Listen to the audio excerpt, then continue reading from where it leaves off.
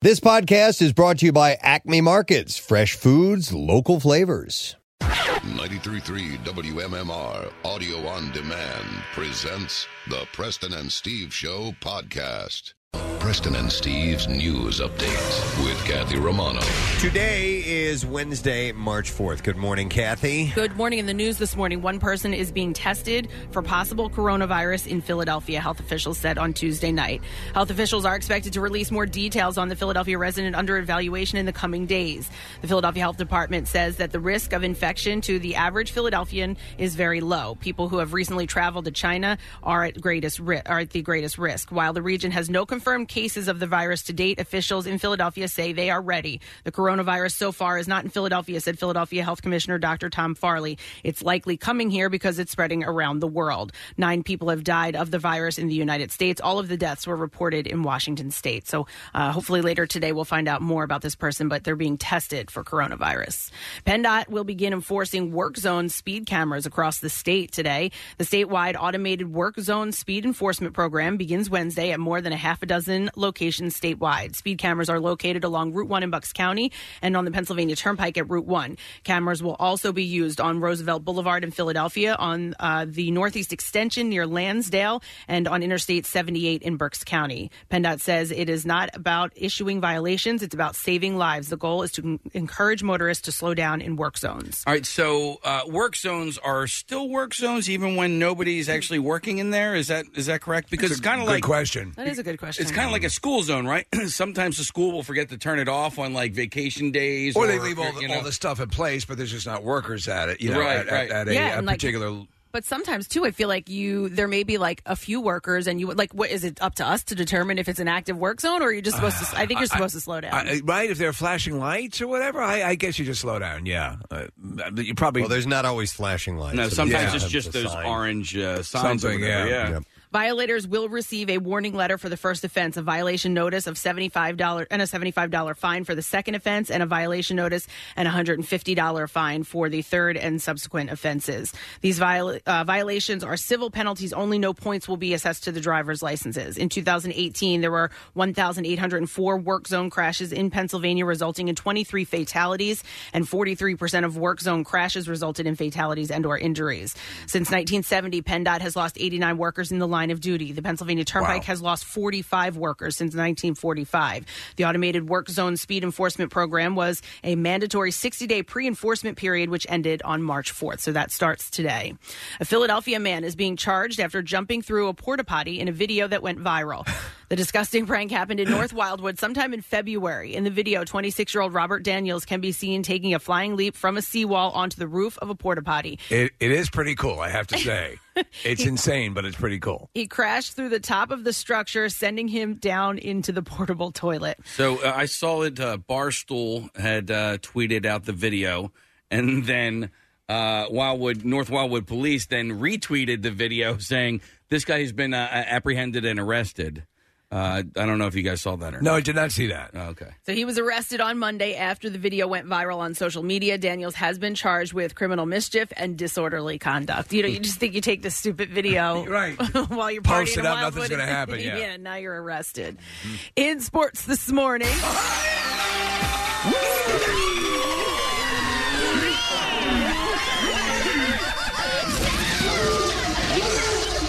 sacks are yummy.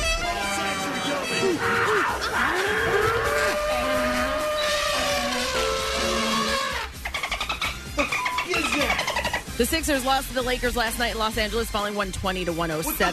LeBron James had 22 points, 14 assists, and 7 rebounds for the Lakers, who moved to 47-13 with their 9th win in 10 games. The Sixers, who played without injured starters Joel Embiid, Ben Simmons, and Josh Richardson, fell to 9-23 on the road and dropped to 6th place in the East. The road trip through California continues with a game in Sacramento tomorrow night against the Kings. Tip-off is scheduled for 10 o'clock. The Flyers will look to extend their 6-game winning streak when they travel to Washington, D.C. tonight to play the first-place Capitals. With the winning streak, the Flyers have moved up to 2nd place in the Metro Division, 3 points behind the Caps, but only 1 point ahead of the Pittsburgh Penguins, who ended their 6-game losing streak last night with a win over Ottawa. The puck is set to drop at 7 o'clock. And that's what I have for you this morning. You all right? All right? Coronavirus. Coronavirus. Damn. All right. All right. All right. Yeah, I took a sip of coffee, and Kathy wrapped up the sports a little quicker than I thought, and I'm like, well, I better swallow this quickly. And it went down the wrong. It scared me. Oh, boy. It went down the wrong pipe. Wow. We got to get that isolated. I could not help myself at how hard I coughed right then. Man. Okay. Good morning. Hi. Welcome. And I did have something in mind I was going to say, which was if you're feeling a bit tired and beat, then you're in good company, because I am as well, but not anymore. Wide awake after nearly choking to death right there. You restarted your heart with that, so that's great. Yeah. My eyes are watering. Wow. Okay.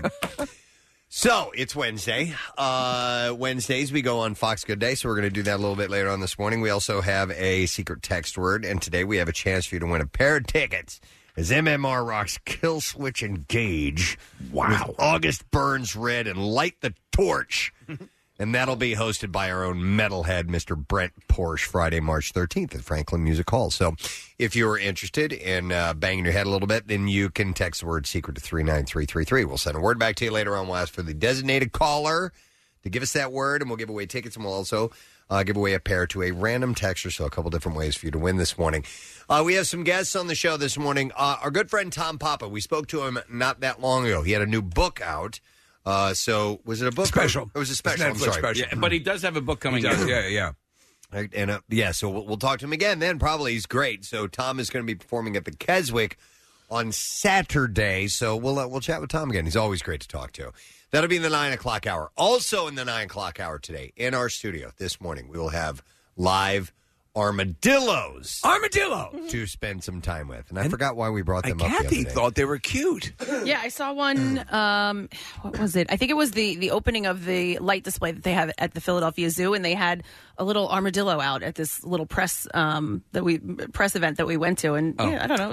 They are fascinating. They're very prehistoric looking. Well, that's why we're I've talking been about up it. close and personal to one before, so this should be cool. I'm sorry. Yeah, no, I'm sorry. We were talking about it because they found like these giant prehistoric armadillo. That's what it was. They were nicknamed the Carmadillos. Yes, because they're the size of a car. Yep.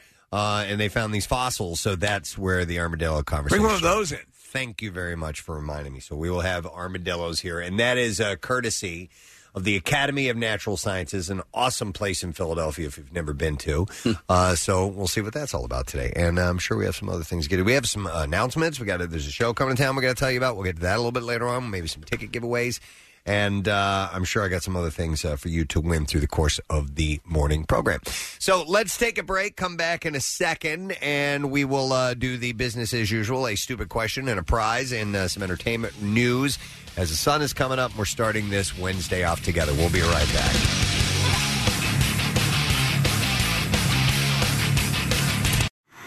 Not only can you hear Preston and Steve, you can see them too. Check out the Weekly Rush on Xfinity On Demand. New episodes, you guessed it, weekly.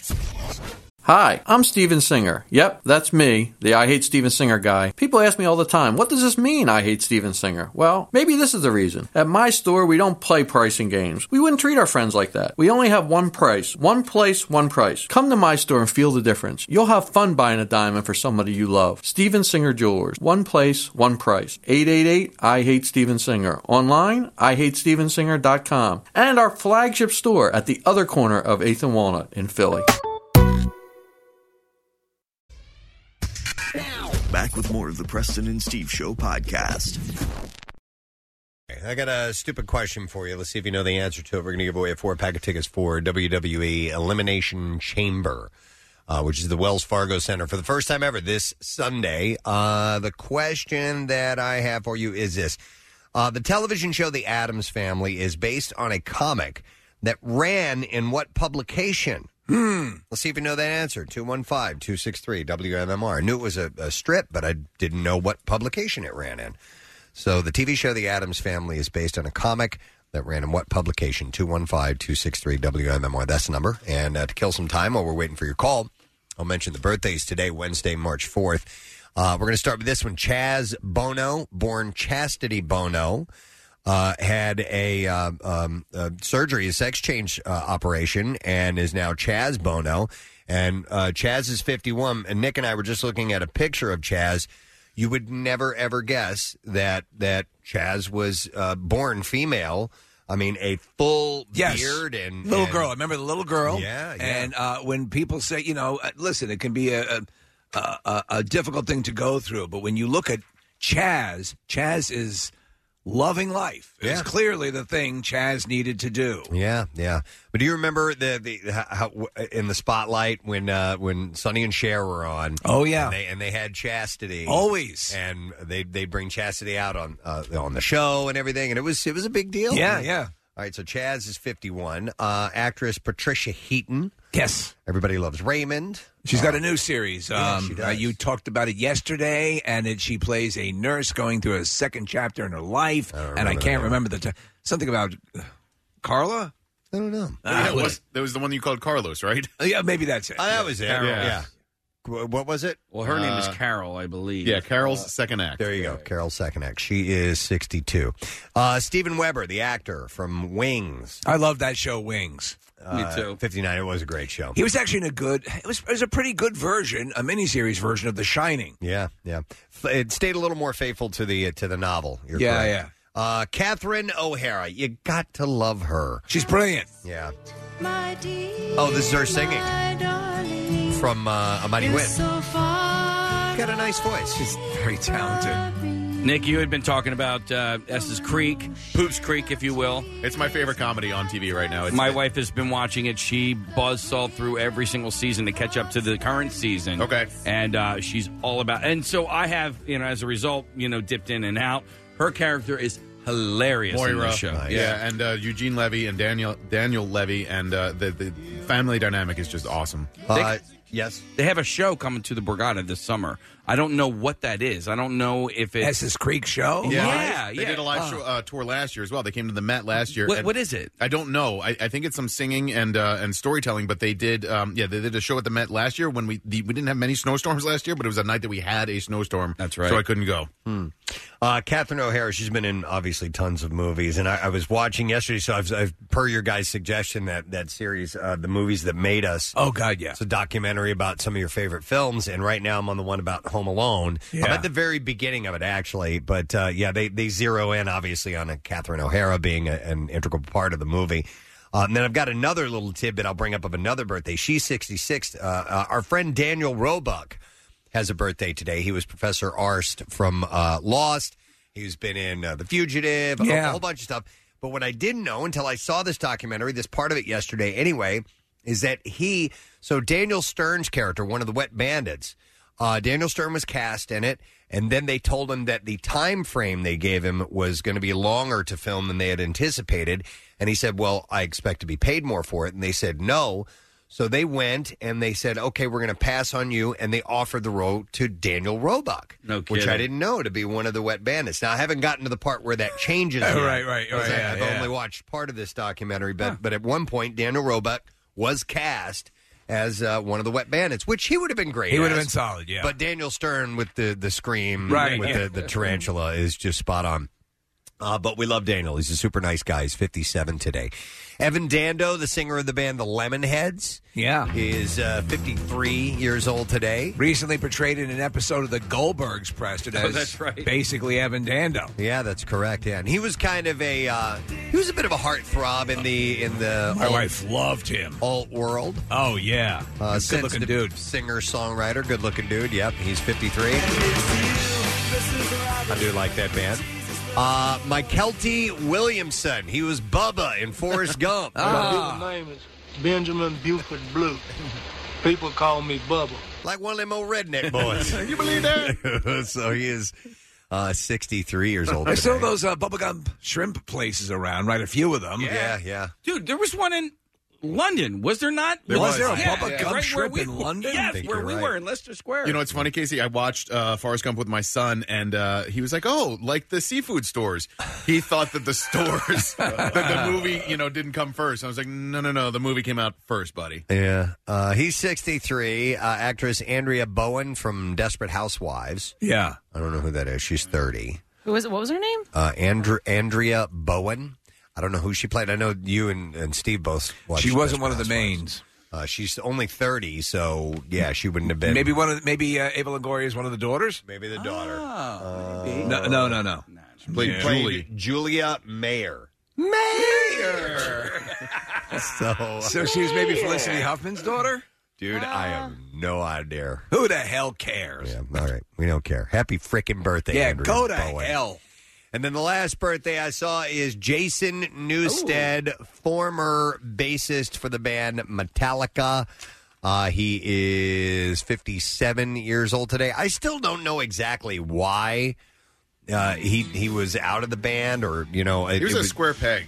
Yeah, he never felt like he fit in. When I worked for Pierre, we interviewed him. I think he did an Ozfest one year, and it was not like he had a lot of animosity towards the band. He just felt like he never fit in. Okay, yeah, like it was the part of the songwriting credits and things like that. It's Lars's band and it's James's band. Yeah, seems to. And make that's sense. funny because Lars never felt like he was part of the band either. Oh, really? Right? Yeah.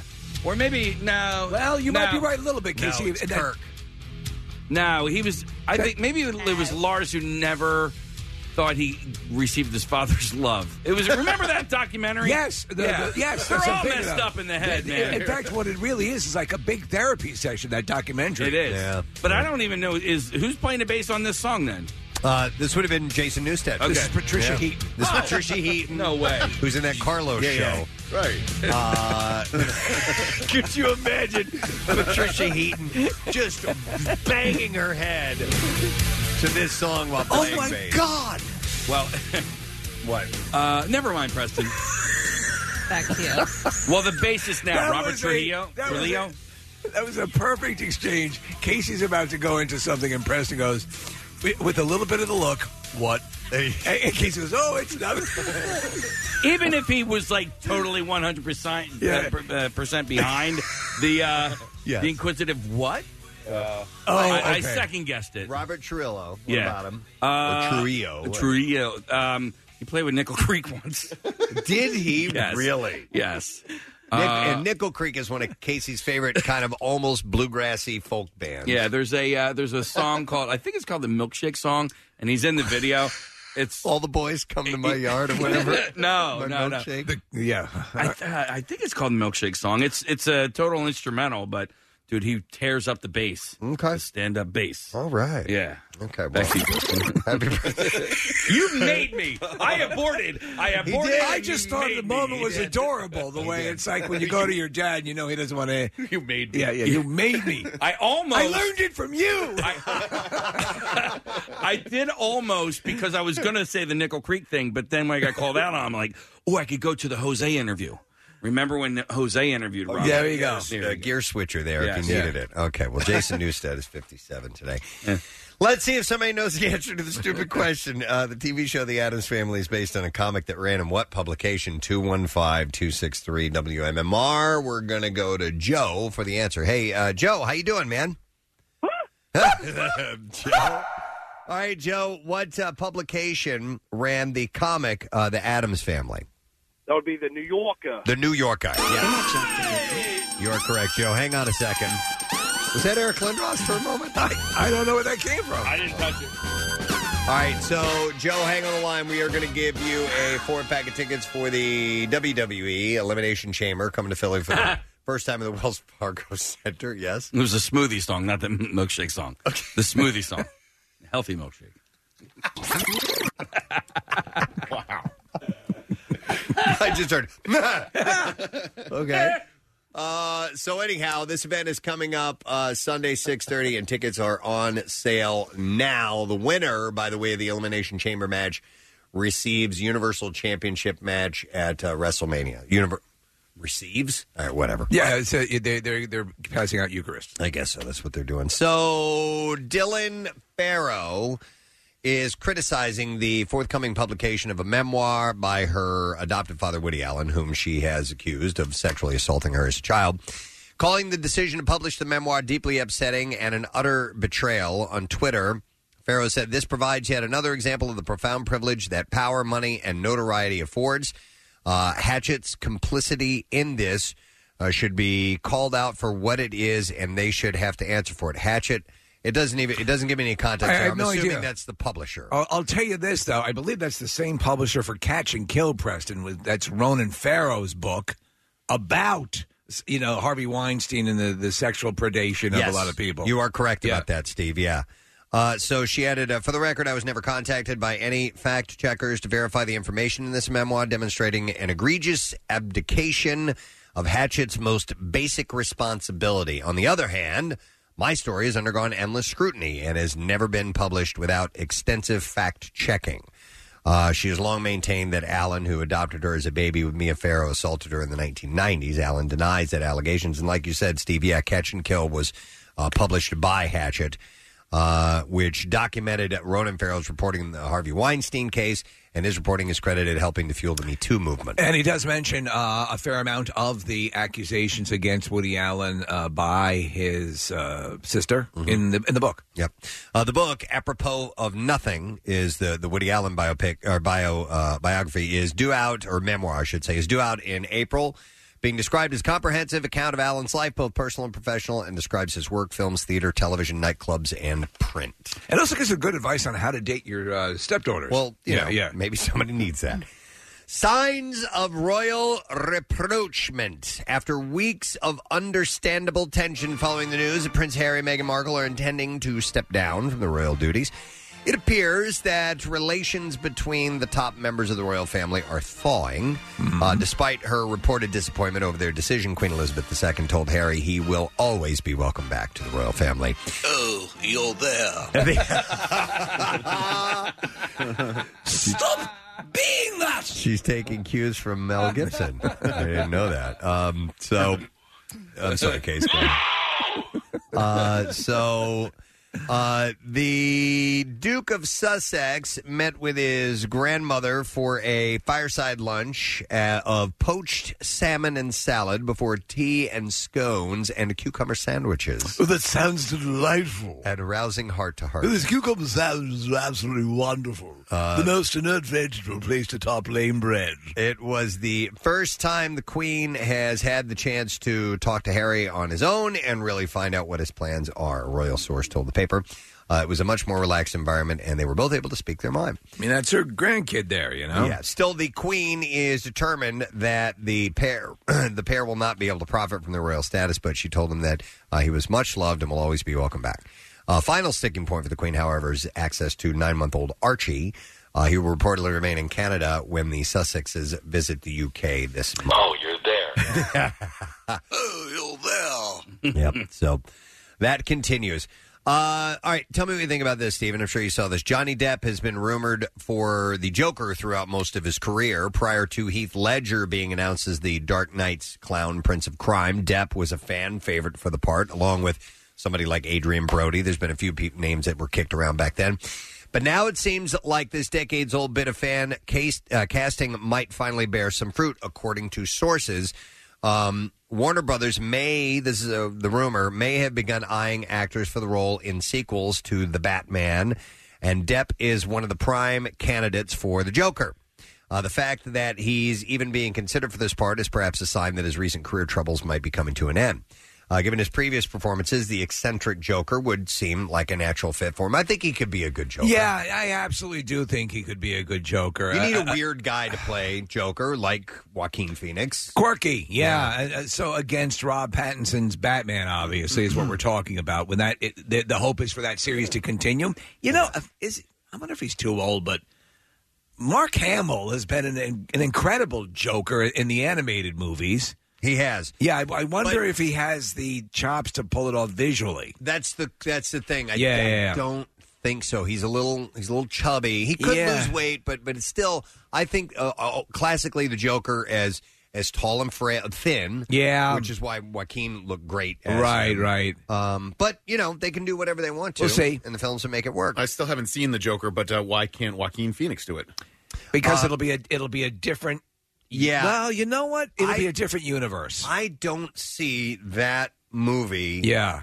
And that universe, if you want to use that term, Continuing on, I see that movie as Joker as just being a Chris Nolan universe, self-contained, one and done. Right. Oh. Leave it up to your imagination as to what happens from here on out, and I kind of think it should be that way. But you never know. He could have worked as a Joker in the Chris Nolan films, so that very gritty, realistic, almost Scorsese-esque take on Batman. We don't know the tone of the Batman, the Matt Reeves movie, but I think it's going to be a little bit of a hybrid. We'll see. Yeah, it seems like the 20s, which we're in now, is set to be the decade of the Joker. WB is reportedly pressing ahead with sequels to Todd Phillips' original film, creating what is being dubbed the Jokerverse. The follow-ups may see Joaquin Phoenix's Arthur Fleck battling for supremacy against a rival Joker, and the name Ben Barnes apparently eyed for that part. He's from The Punisher. Okay. I don't know who he plays in The Punisher. All right. Is he the main nemesis from The Punisher? I think he is, yeah. Okay. You'd have to look up Ben Barnes for me next to see who he is. But beyond that, Warner Brothers will want to get a sequel to The Batman going as soon as possible. So expect to see a different version of Mr. J in that movie. Ben Barnes, Nick, scroll down, see who he played on The Punisher, please. He was in the bitter Battle for Fiddle Faddle. He played Billy Russo, whoever that is. Yeah, that's him. That's the main nemesis. By the way, that reminds me, I need to finish that second season. Steve, is it? It's worth? excellent. Okay, it's excellent. Of those Marvel series, I know, Preston, you started off on Daredevil. All of the 3 seasons of Daredevil, great. The Punisher, both seasons, great. I should go back and watch that because I never finished Daredevil. I should. I did enjoy it. Yeah. Let's see. Moving on. This is great. Britt Hume. Oh, boy. Oh, dude. Might want to remember to close out his tabs before posting screenshots of a personal web browser to Twitter. The Fox News senior political analyst accidentally revealed to the world his web searches when he posted a screenshot of betting odds that showed former Vice President Joe Biden ahead of Senator Bernie Sanders as the frontrunner to win the Democratic primary. Now, anyone with a discerning eye can see that above the open browser, there is a tab open that reads Sexy Vixen Vinyl. Hume has since deleted Tuesday's tweet, but it was captured for posterity by one clever Twitter user who also took the liberty of finding the exact web page that Hume had open in said tab. And it's an outfit. It's a sexy latex women's outfit that, you can buy for $15.37. Oh, that's it. Apparently, it was the second time said tab appeared. Correct, exactly. So this isn't the first time he made the mistake. On Sunday, the television personality had tweeted a similar screenshot of his browser showing betting odds that favored Sanders with the very same Sexy Vixen Vinyl tab open. That one was still up for viewing as of Tuesday. I don't know if it still is or not. But luckily, in his defense, his other browser tabs seem more suitable for work, including the bank SunTrust Online and coronavirus. Right, so there was some new stuff in there along with the sexy vinyl stuff. Sexy Vixen. But I mean, he's one of these, one of these kind of guys. And I'm also into vinyl. Yeah. Right. Well, I like having candles put out on my nipples. I like having my balls tweaked. Right, it's always one of these. Yeah. I assume he's not buying that for himself. I'm wondering who he's buying it for. We have no idea, but what you have to do, it looks like he's using a Chrome browser, so those tab markers pop up on top, and they're very small, and this has happened time and time again. Yeah. Listen, we've all had stuff sit there in our top of the thing, but before you take a screen capture, you always check and see what's on. Also, you may have documents or something that maybe have usable information. You know, like your address or whatever. Yeah, you don't want that, especially when you're buying your vinyl outfits. Yes, but when you're a senior political correspondent. Yep, exactly. He's got one of these jolly kind of guys. You may want to consider taking a good close look at what you post before you do it. Well, I clicked off the dildo page. Speaking of news personalities, I was sad to see this, Steve, and you guys probably won't remember it, Steve will, but do you remember former CNN anchor Bobby Batista? I clearly remember Bobby Batista. I do, too. She was one of the original CNN news anchors. She passed away. She was 67 years old. In that original group when it was Wow, news 24 hours? Yeah, exactly. Yeah. Oh, I remember her. There was nothing like it. I kind of had a little thing for her. I was cute. I was a teenager, but And she was good. yeah, she was good at what she did. She was straight ahead business. She was one of the original CNN headline news anchors when the network launched in 1981. She had cervical cancer. She did headline news for a while, too. Yeah, she Yes, did. correct. Yeah. She anchored several news programs on CNN, including Talkback Live, which aired before a studio audience in the CNN Center in Atlanta, featuring newsmakers and public participation. She was the first one I remember with that. A lot of news anchor women had that kind of hairdo, that Like a short, Dorothy Hamill? Yeah, it was kind of longer on top but short in the back. It wasn't, she was like a reverse mullet. She was along, like, was it Bernard Shaw was the other? Yeah, he gained prominence during the first Gulf War. Yeah. Yep. She had joined, before she had joined CNN Headline News, she was anchor and producer of Action 5 News in Raleigh, North Carolina. So, only 67. Only 67. Yeah. I actually thought, because I remember her as a kid watching on the news, that she would have been much older than that. It's terrible. Yeah, it's sad news. All right, well, we deflect the sad news with stuff about the Kardashians. So Kim, where do you hear this? Kim is defusing any drama around her daughter North's performance at Kanye West's Yeezy show. Her performance went viral, but some saw similarities between her song and the young YouTube sensation Zaza's hit called What I Do.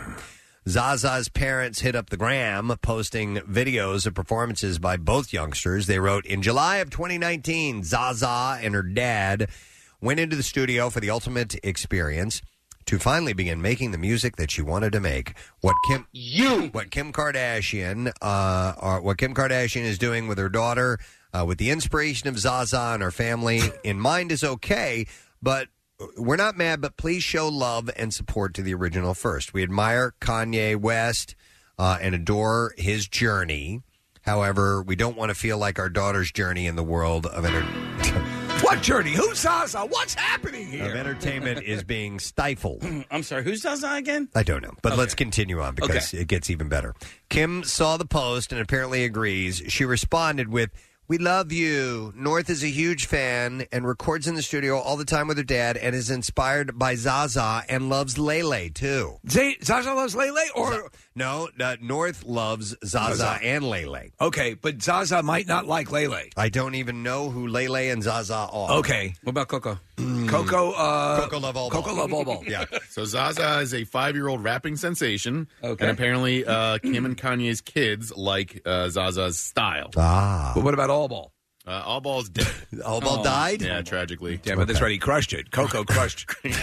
Right. Coco crushed. You're petting too hard. Coco didn't kill All Ball, did he? I think he did. No. I think he went of mice and men on it. Wasn't Coco a girl? Girl Yeah. gorilla? Or her, I don't know. But yeah, way to not accept gender fluidity. Yeah, please. I mean, All right. otherwise it would have been a gorilla, right? Yeah. She was a gorilla. A gorilla. So anyway, back to Zaza and Lala. Right.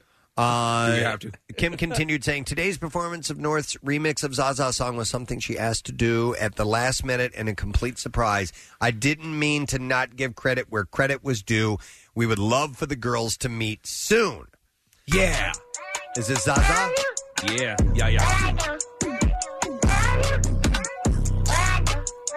This is amazing.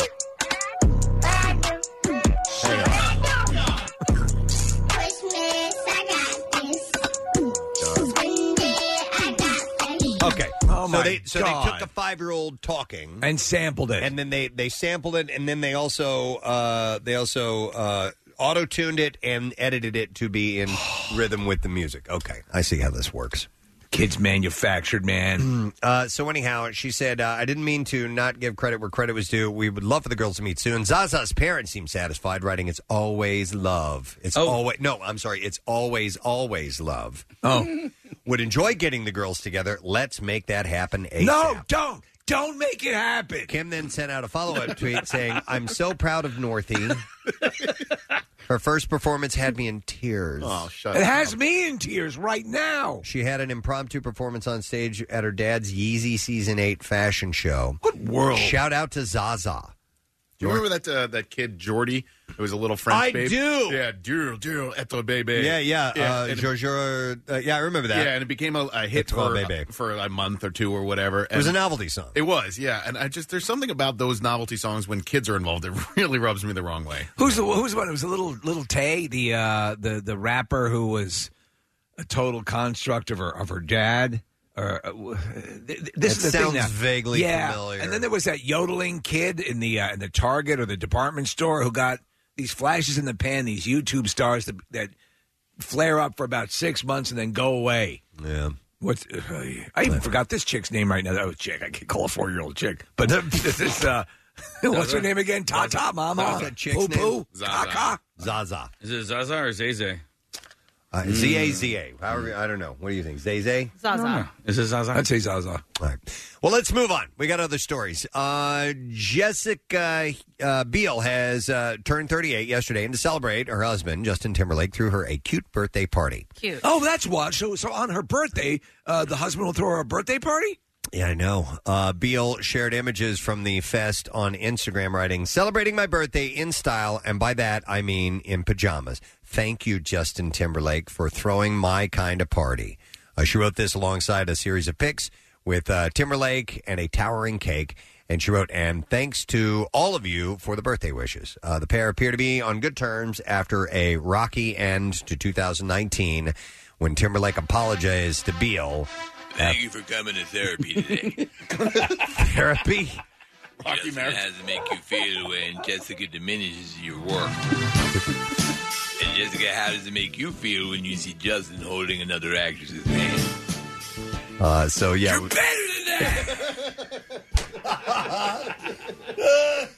Listen, I'm always going to love both of you. But you're better than that! Stallone marriage counselor. That ain't you! That ain't you! Come on, Dad, get what you're worth. Listen, I'm always going to love both of you. But you're better than that!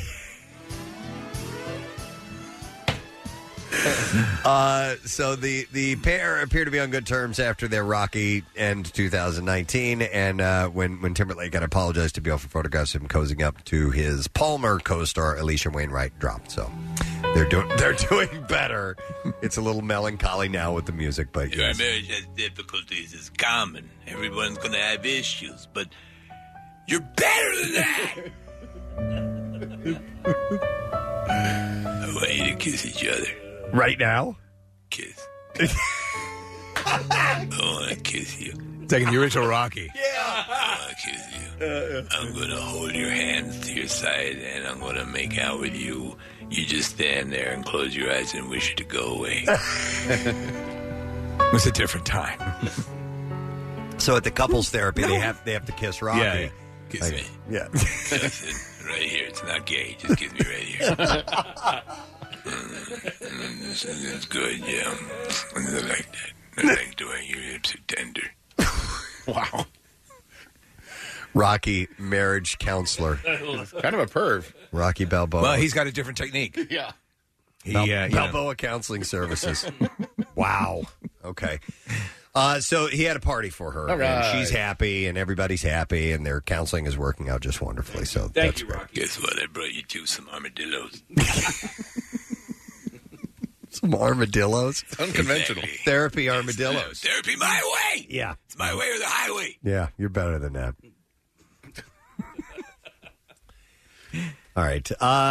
This is interesting. Elle and Dakota Fanning are going to be appearing together for the first time together since their 2001 film I Am Sam, in which Elle played a younger version of Dakota's character. So this will be the first time they actually are playing different roles, and they'll be starring as they'll be playing on-screen sisters.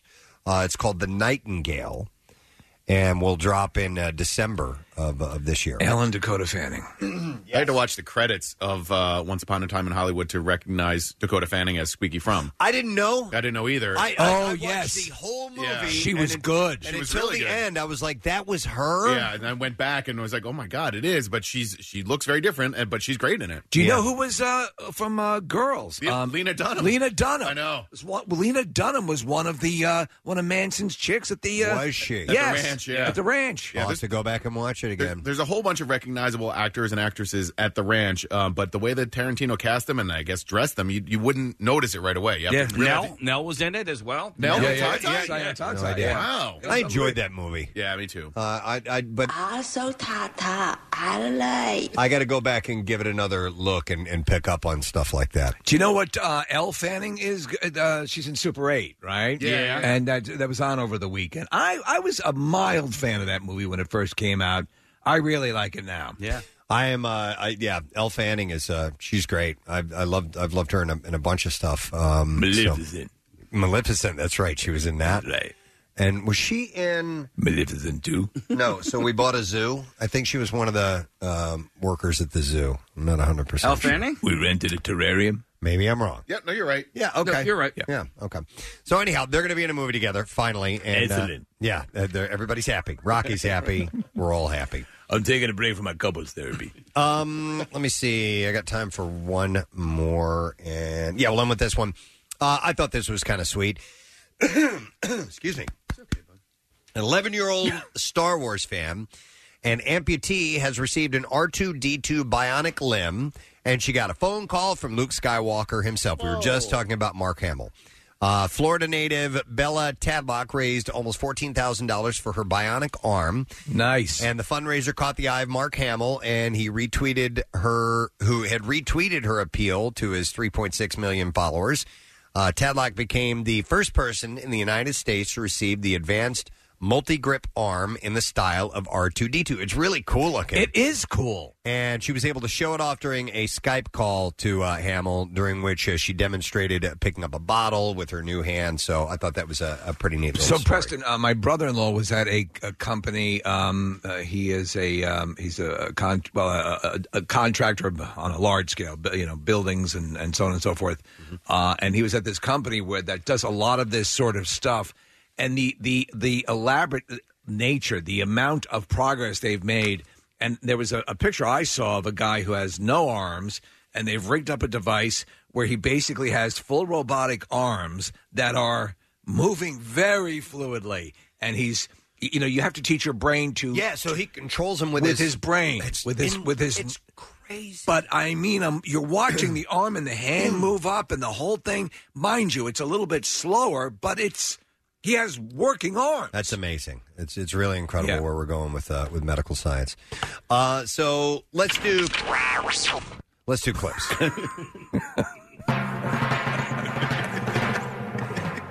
R2 showed up. He did. Michael Ealy plays. Can I please get through this? Michael Ealy. I don't mind being interrupted, but the third time I start getting pissed. Yeah. All right. Here we go. Michael Ealy plays Detective Miles Hoffman in ABC's Stumptown, acting as the main character's love interest. And then this clip. Michael talks about what he thinks will keep fans engaged. Here we go.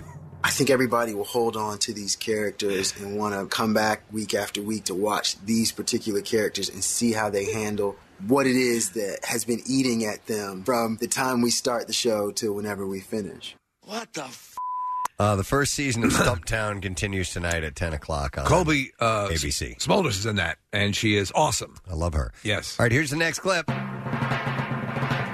A torn SWAT sergeant is tasked with running a well-trained team. He's torn? Yeah. Okay, he's torn, emotionally torn. I guess that's like what he is. Yeah. Why couldn't you? Sometimes you'll mix up the first letters of words. Why couldn't you mix up the first two letters of a torn SWAT? A torn twat sergeant.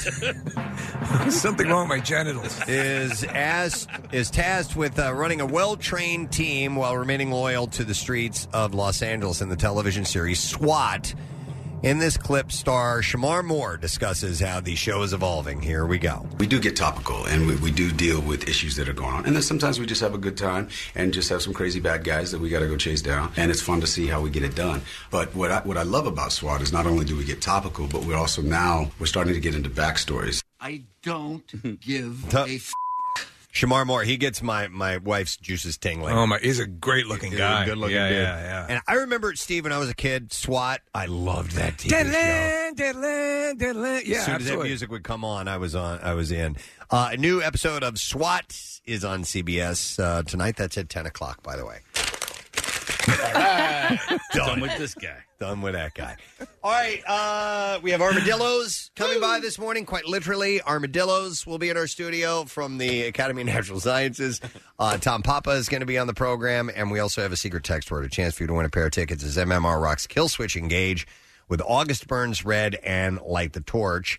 Brent Porsche is hosting that show Friday, March 13th, Franklin Music Hall. So text word secret to 39333. We're going to take a break. We'll be back momentarily. Make sure you stay with us on your drive in today. So we'll be returning shortly. The Preston and Steve Show podcast. 93.3 WMMR. Everything that rocks. I need to mention this. Casey tweeted something out yesterday. We might have joining us, there's a good likelihood at the Cardboard Classic, our buddy Bert Kreischer, as he's got a show in the general vicinity, and as he's traveling, he's only like 30 minutes away from that would be awesome. Jack Frost, so he is apparently pretty amped up about it. Why wouldn't he be? I think tomorrow. I know it's got him written all over it. This is all over the Bert Kreischer realm. Yeah. So he is performing in Wilkes-Barre on Thursday night, and then he's in Schenectady, New York on Friday night. So I was kind of like, measuring things out and seeing, all right, well, it's a 4-hour trip to Schenectady. And so I reached out to him and I sent him a video of last year's Cardboard Classic. Right. And I said, hey, we're doing this on Friday morning, a half hour from, what are your plans? Are you going straight to Schenectady after your show on Thursday night? And he says he's in. Here's the rub. He wants and thinks. He thinks that his team can actually, he wants to build a sled. He thinks his team can actually, they're in New York right now, right? So he was at the Rangers game last night. He thinks that they're going to have enough time to actually build a sled to be on the mountain on Friday morning. Not like a little sled. He wants to build a tour bus. A version of his tour bus. Yeah. I'm not, at this point, willing to put anything past Bert Kreischer because he manages to pull off a lot. Kathy, though. But that's what I'm wondering. How many are in his, his crew? Maybe. Still. Maybe they're working on it now. You'd have to build it there. To use one of Steve's phrases, that's adorable. Yeah. That's adorable that you think that can be done. He needs a trailer or warehouse. Now, listen, we've seen people who have built a sled that morning. I think maybe even Jen Fred and the Fox crew did that one time. And we also, I think it was one time when Bassett's was one of our sponsors, and they were going to be the first sled to go down, and they had just whipped it together that day, and it didn't even make it 5 feet, and it just crumbled and fell apart. They need to be structurally sound to make it down, unless you're going to do a little toboggan. Sure, there's a difference between building a sled and finding a piece of cardboard. Yeah, and you can do. But now, if he wants to do a replica of his tour bus, I think the better thing would be to take one of our pre-existing case, and as I know you've put him in contact with a few of our sled veterans, and have him put maybe some appropriate signage on the side of it. Right. Yeah. But listen, he'll be our guest Whatever if he he's wants. coming, and he can ride down any sled he wants to, which we all do. Yeah. And he will. I'm sure he'll go down on several of them. So, but that'll be cool. That's perfect for Kreischer and perfect for us because we love having him. Yeah. So we'll see if that ends up happening. Yeah, I just Cardboard Classic. I know he was at the Rangers game last night. I know he was doing a number on himself, but I sent him a text saying, "Hey, if you want to give us a buzz." To this morning, just kind of go over a couple of things. So I'll let you know if he wants to call in. We better double up on the beer. Yes, for our absolutely. VIP area. Pacifico. If Bert's coming out, so we'll see about that.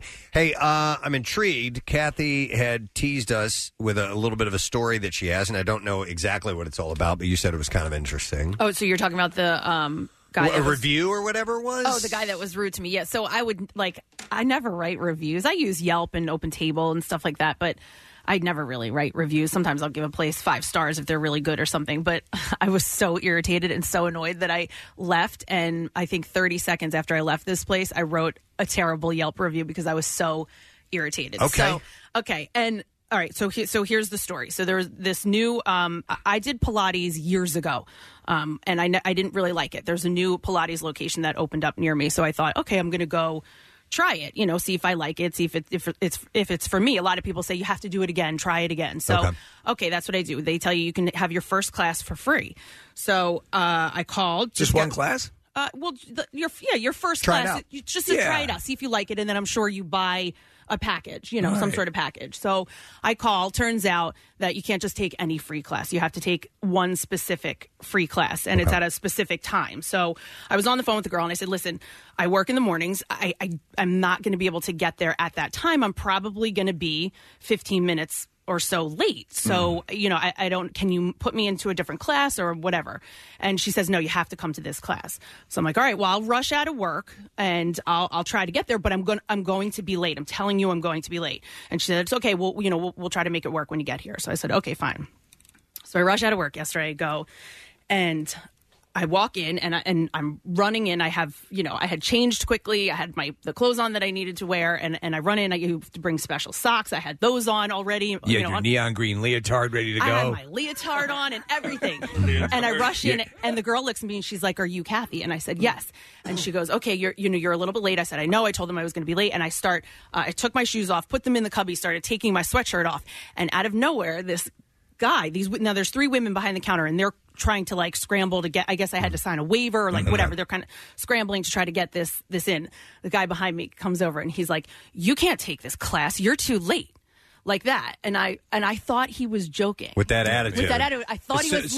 So it had so much attitude in it, you thought he was being sarcastic and a little jokey as opposed to, come on in, we'll take it. Yeah. So I laughed, and then I looked at the woman who was standing there with the iPad that I was about to sign the waiver, and I could see her face, and I was like, oh, he's not joking. Okay. And I looked at him, and I said, "Excuse me?" And he said, "You can't take this class. You're too late. You can't go into that class." How late are you, by the way? 5 minutes, 10 minutes, 15 minutes? No, I was 15 minutes late. You had apprised them of this already. You let them know. So they could have at that point said, that will be too late to take this class. Don't come down. And listen, in my yoga class, if you show up 5 minutes late, the door's locked. You can't get in. So I understand the policy 100%. Sure. But I let her know on the phone I was going to be late. I'm not going to be able to get there at that time. She wouldn't put me in another class. So I thought, all right, well, I'll just go in for whatever I can go in for. And the guy says, well, the class is only 30 minutes. And I said, oh, okay. I thought the class was an hour. I didn't realize it was only 30 minutes. And he goes, yeah, you can't go in.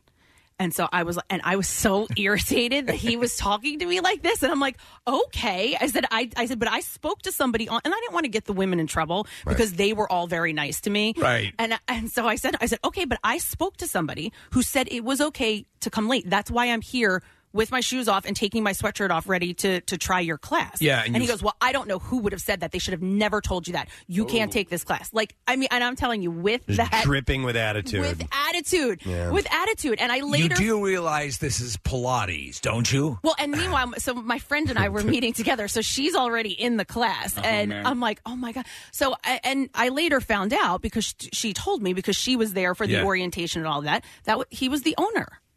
And I'm like, what? You are the owner of this location and you're talking to me like this? So I grabbed my stuff and I said, well, to the gym I go. I'm not going to waste this hour and not work out. I said, I rushed out of work for this. I'm going to go to the gym. So I just said to him, I said, all right, well, to the gym I go. Because I wanted him to know that I had somewhere else to go and work out. That this was not my, this wasn't it. And he was like, oh, okay. Well, do you want to take the 12 o'clock class? No. And I said to him, I asked the woman on the phone if I could take a different class, and she said no. I said, so no, at this point, I said, no, thank you. I will not be joining here, and I'm going to go to my gym and to my yoga studio and continue to work out there. Yeah. And I was just the attitude on this. And he was the owner of the business. Yeah. A business, by the way. I get angry. Don't you get angry hearing stuff like this? But listen, rudeness. A business, by the way, it's a chain. So there is another one in the next town over. So if I was going to try Pilates again, I'm going to go to Lafayette Hill, where there's another exact same location where maybe that owner is a little bit nicer. Yeah. But they're brand new. You would think. Yes. You're doing cartwheels to make people happy. Yes. If you're brand new. Yeah. Absolutely. So you write a review when you leave out. Yeah, so I write a review. So my question is about this review. I put it on Yelp. I don't. Does it get posted? Like I can see will they it print the it's C my word? Account. Yeah, No, I basically told exactly what I told you. I said, look, listen, the class was only 30 minutes, didn't realize it, but the woman on the phone told me to come. I understand the policy of not letting somebody in that late. I can completely understand that. So, Kathy, I went out to dinner and drinks with friends 2 summers ago, and I'm like you. I don't like writing bad reviews. I don't like writing reviews, period, right? I just, if somebody gives a glowing or gives great service, I'll give a glowing review. But we got terrible service from the waitress, and then she ended up working in the bar, and she continued, and it was similar in attitude like you encountered yesterday. Just snotty, and why would we be in this place in the first place? It was awful. And so my friend wrote a really bad review of this person, not of the restaurant, but of this person on Yelp. 2 days later, that person got fired. So the businesses pay attention to these things, and it was not just the review that got that person fired. There had been several complaints of this person in the past. Okay. But I think this review sort of put that person in the crosshairs already, and then that was it. That was the straw that broke the camel's back. You know how sometimes, but I don't know that my review people can see it. Like you know, they can. Sometimes it says like verified user, but the businesses see it. The businesses will often respond to Google reviews and Yelp reviews, and it can help. And TripAdvisor too. Exactly. Yelp can be weaponized by competing businesses, and that's an issue. And that's why you hear there are services that will go to the extent to make sure that you're not being assassinated by competition on these sites. I tend to. Like for example, if I'm looking at a product on Amazon for reviews, I go into the reviews. You have to read a lot of them, just to get kind of a broad understanding of where the people fall on the product. But Yelp is because some people are like, you can tell it's like, a fine line. This person is giving this a bad review because they don't know how to put something together. Because they don't know how to follow directions. You know what I mean? So you really do. If there's a lot of reviews, you owe it to yourself to read not most of them, but more than 2. Well, what I do is I pick, if I'm buying a product, Steve, I'm the same way, like on Amazon. I'll read like 3 good ones, and then I'll go to the bad ones. Exactly. And I'll see if there's a common thread in the bad ones, and I'll say, okay, that part of that product is that important to me or not? And then I try to make a decision on that, because I don't. If you read just the good ones, you're like, this is great. You got to do your due diligence, they say. But Preston, so a lot of times you'll see things from people. Like I remember reading bad reviews on a product. People were just angry at the concept of the product and didn't even have it. It's like, what? What? That's not helpful. This TV's too expensive. What? It's not for you then. Yeah. Nick, before Yelp and all this sort of stuff, I used to be a waiter. This is 22 years ago, and I got fired because of a customer complained about me. And did they call into the restaurant? Either they called in or they said something. I think they called. I think, and as a matter of fact, I don't think they complained that night. I think they called back. But I knew who these customers were, and I wasn't the problem. They were. And they ordered what was called tomato bread. Tomato bread takes at least 15 minutes. How many years ago, by the way? This is 20 years ago. Okay. And it lives with you. Because I took their order. I put their order in, and then I went and took the order of a 10-top of women. Okay? Anybody ever waited on women? 10-top? And a 10-top?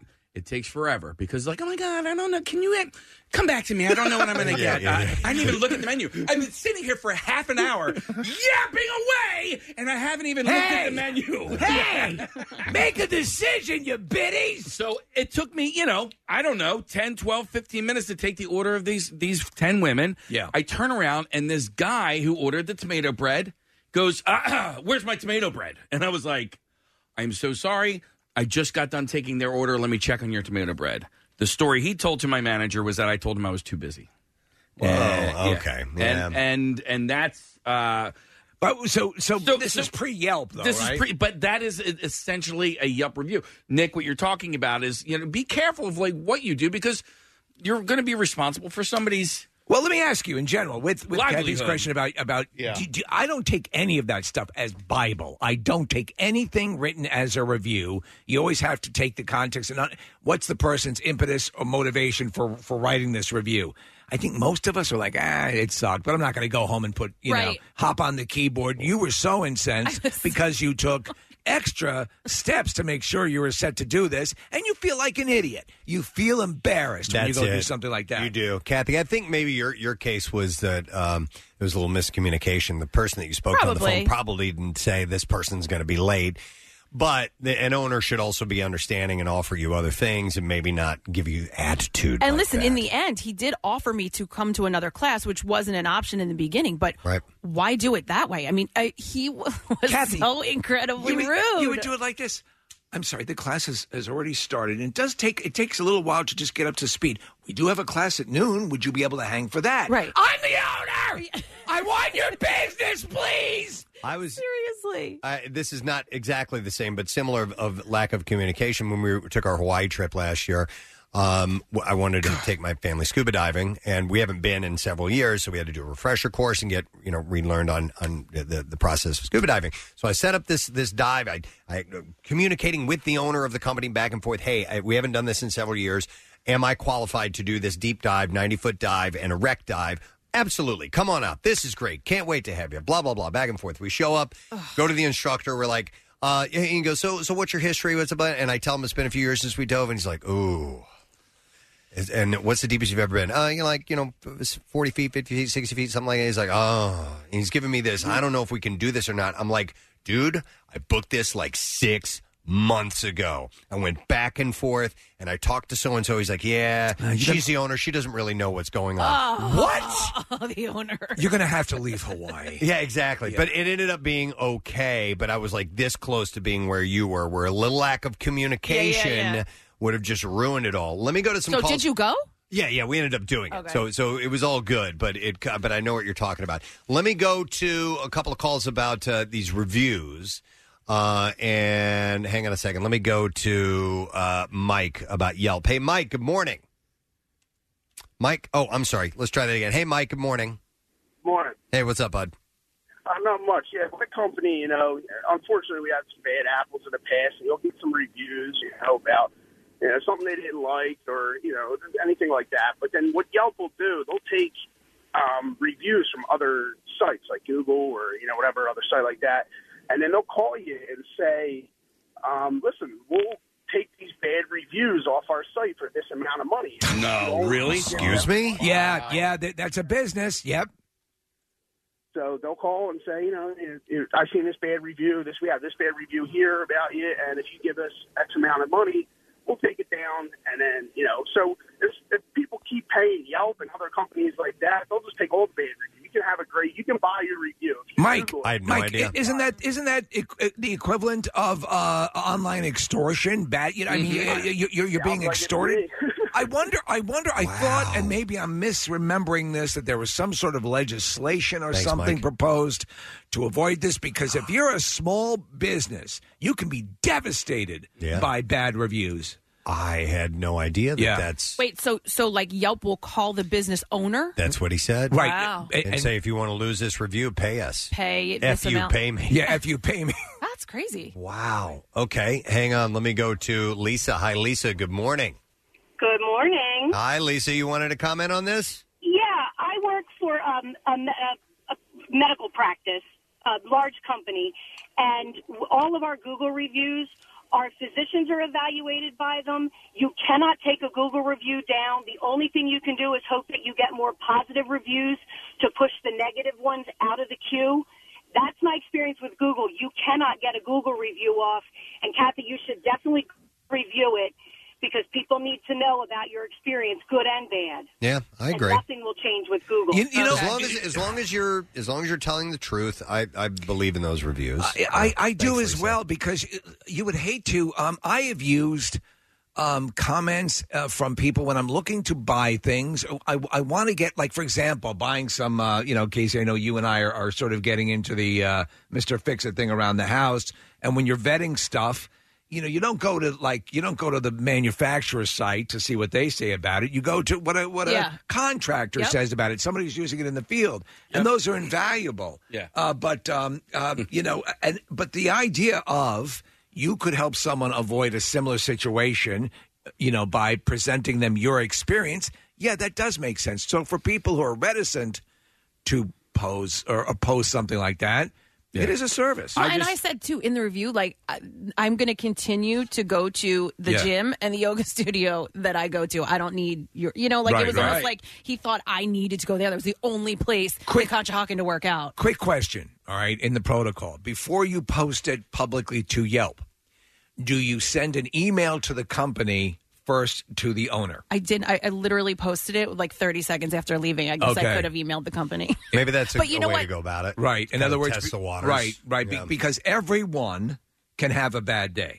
And also, you never know. They might offer something up to you, right? As opposed to on Yelp, they probably won't. But they might say, "Hey, here's a free 2-week membership. Sorry about the inconvenience. I'll get you a sit-in on the Preston and Steve show." Right. I honestly, if they offered that up to me, I wouldn't go. I understand. By the way, your review is up. We're looking at it right now. Yeah, Nick you can see it. Okay. So, yep, it's not right difficult. There. I worked. That's Perky T's 111. Yep. Well, that's accurate. I worked at a landscaping company when I was 21, 22 or something like that, and I had one of the best bosses I've ever had, and he told me something. I may have said this on the air before, but if you work really hard and do a great job at your business, the customers might tell 1 or 2 people. If you do a terrible job, they're going to tell 10. Yeah, and it's one of those things where it stuck with me for the rest of my life. And we've said it before. I like to send complimentary notes to managers and so on if somebody's going above and beyond. I love doing that. And on rare occasions will I complain, but the waiter you were talking about, Nick. Yeah. Maybe if that guy got fired, maybe he needed to be fired. Yeah, it was a girl, but yeah. A girl. Maybe she needed to be fired. Maybe she's doing that job incorrectly. And that's fine, but we went back to that restaurant later on, and other employees of that restaurant said that she was a bad employee. Okay. Yeah. So I felt, but initially, yes, I felt bad because this person was then out of a job. And that's fine. I just don't want to be the one responsible for said person losing their job. There is Chuck and I go out to lunch a couple times a week. There was this one place that we always frequented, and this girl at the register was a miserable human being. And I never said anything. But it had gotten to the point where when I had walked in, if I saw that she was working, I would turn around and walk away, and I wouldn't go to that regularly restaurant. A miserable person? Regular. And I would... That you should not feel bad at all about letting that person know. The management is taking a hit because they're the interface for this business. Well, they figured it out, and that's fine. But said miserable person needs to pay bills.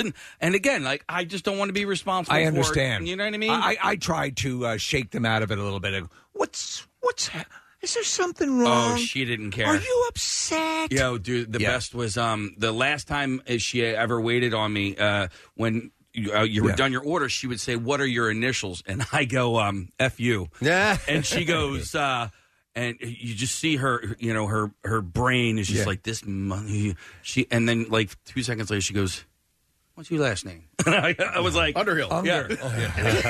I knew she was going to ask me, and so I had made up a last name before I had even said. Did? Oh, yeah. Because it took so long for me to even get my order taken that I'm like, oh, man. By the way, in Fletch, was his name Fred Underhill? Was it F.U.? Oh, I don't know. I wonder what that was. Put it on Underhill. Yeah. But he says his name at one point when he knocks on the cabana door. So-and-so Underhill here. Oh, that's a good question. Look that up. Good All trivia. Right. Hang on. I'm going to go to Ryan to go back to this Yelp thing. Hey, Ryan, good morning. Good morning. How you guys doing? Good. So you wanted to refute what someone had said earlier. Yeah, so I have a painting business in Conshohocken, and we've really built our business on good reviews. And Yelp, you cannot pay to have reviews removed. Okay, so that guy was full of crap, you're saying? I'm giving that caller a bad review. There's some shady companies out there that were offering those services. Yes. And I know somebody that used them and got caught, and you can get blacklisted by Yelp for using a company like that. So what about you'll see commercials though, Ryan, and they seem for legit companies about people who are being targeted And these services, they seem like legal services that go after these sites to remove unfair or erroneous reviews. Yeah, so like on most of the sites, I think Google included, you can like flag a review as being inappropriate. Right. And if that happens a couple times, you might, if a couple people say that this is offensive or something like that, the automated system might take the review down. But if you're paying for that kind of stuff, it's not through Yelp itself, because I've had bad reviews from people that didn't even use our services, and I couldn't do anything to take it down, and I'm a paid advertiser on Yelp. Okay. All right. Interesting. All right. Thanks. By the way, it was Ted Underhill, played by actor William Traylor. So there you go. Interesting. Casey, do we need to, time-wise, we got a break? So we got back a for break. Fox Good Day? Yeah. Wait, Marissa, did you want to throw in one comment? I just want to chime in, and guys, do you know that we are reviewed out there? Like our podcast is out there. Really? Okay. Yes. So if you guys enjoy our podcast, please leave us good reviews. Yes, because we'd like that. Back in 2013, when Bill Weston decided to make 9 podcasts a day instead of one big one, a lot of people left bad reviews. No and they kidding. still exist out there. Oh. Sure, So, but they do like our tomato bread. Yes, exactly. All right. Thank you, Marissa. I knew Interesting. that was a mistake. Kathy, well, she was so incensed that immediately, like in the parking lot, you posted your review. I was so All right. irritated. Sincerely, Ted Underhill. Yes. Exactly. All right. Keep that in mind, gang. We got to take a break because we're going to go on Fox Good Day when we return. And we have a secret text word. Don't forget, chance for you to see Kill Switch Engage, August Burns Red, and Light in the Torch, Friday, March 13th at the Franklin Music Hall. Text word secret to 39333. We'll be back in just a moment. Stay with us. Springtime is in the air early as we fantasize of riffs and rock outdoors on the lawn. Get set for MMRBQ 2020, Saturday, May 16th at BB&T Pavilion. Disturbed. Royal Blood. The Pretty Reckless. Sublime with Rome. The best value in rock. 9 bands for just $50. Also appearing, Puddle of Mud. Crowbot. Dirty Honey. Mongolian Metalheads, The Who. And Jackson's local shots opener, Foxtrot and the Get Down. Saturday, May 16th, BB&T Pavilion. Tickets on sale tomorrow at 9 a.m. from 93.3 WMMR. Everything that rocks.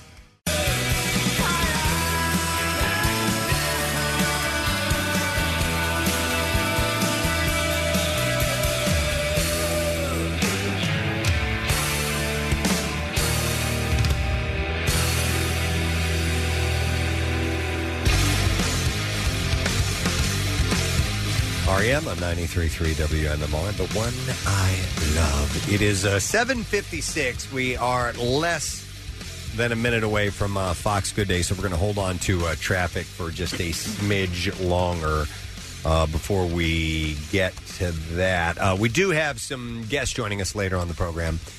We have Tom Papa, who's going to be on the show. He's going to be performing at the Keswick on Saturday. So unfortunately, he won't be in town to spend some time in the studio, which he's done on a few occasions. But we'll talk to him, and we have armadillos When in did our they get studio here? this morning. They're getting here at 9 o'clock. Okay.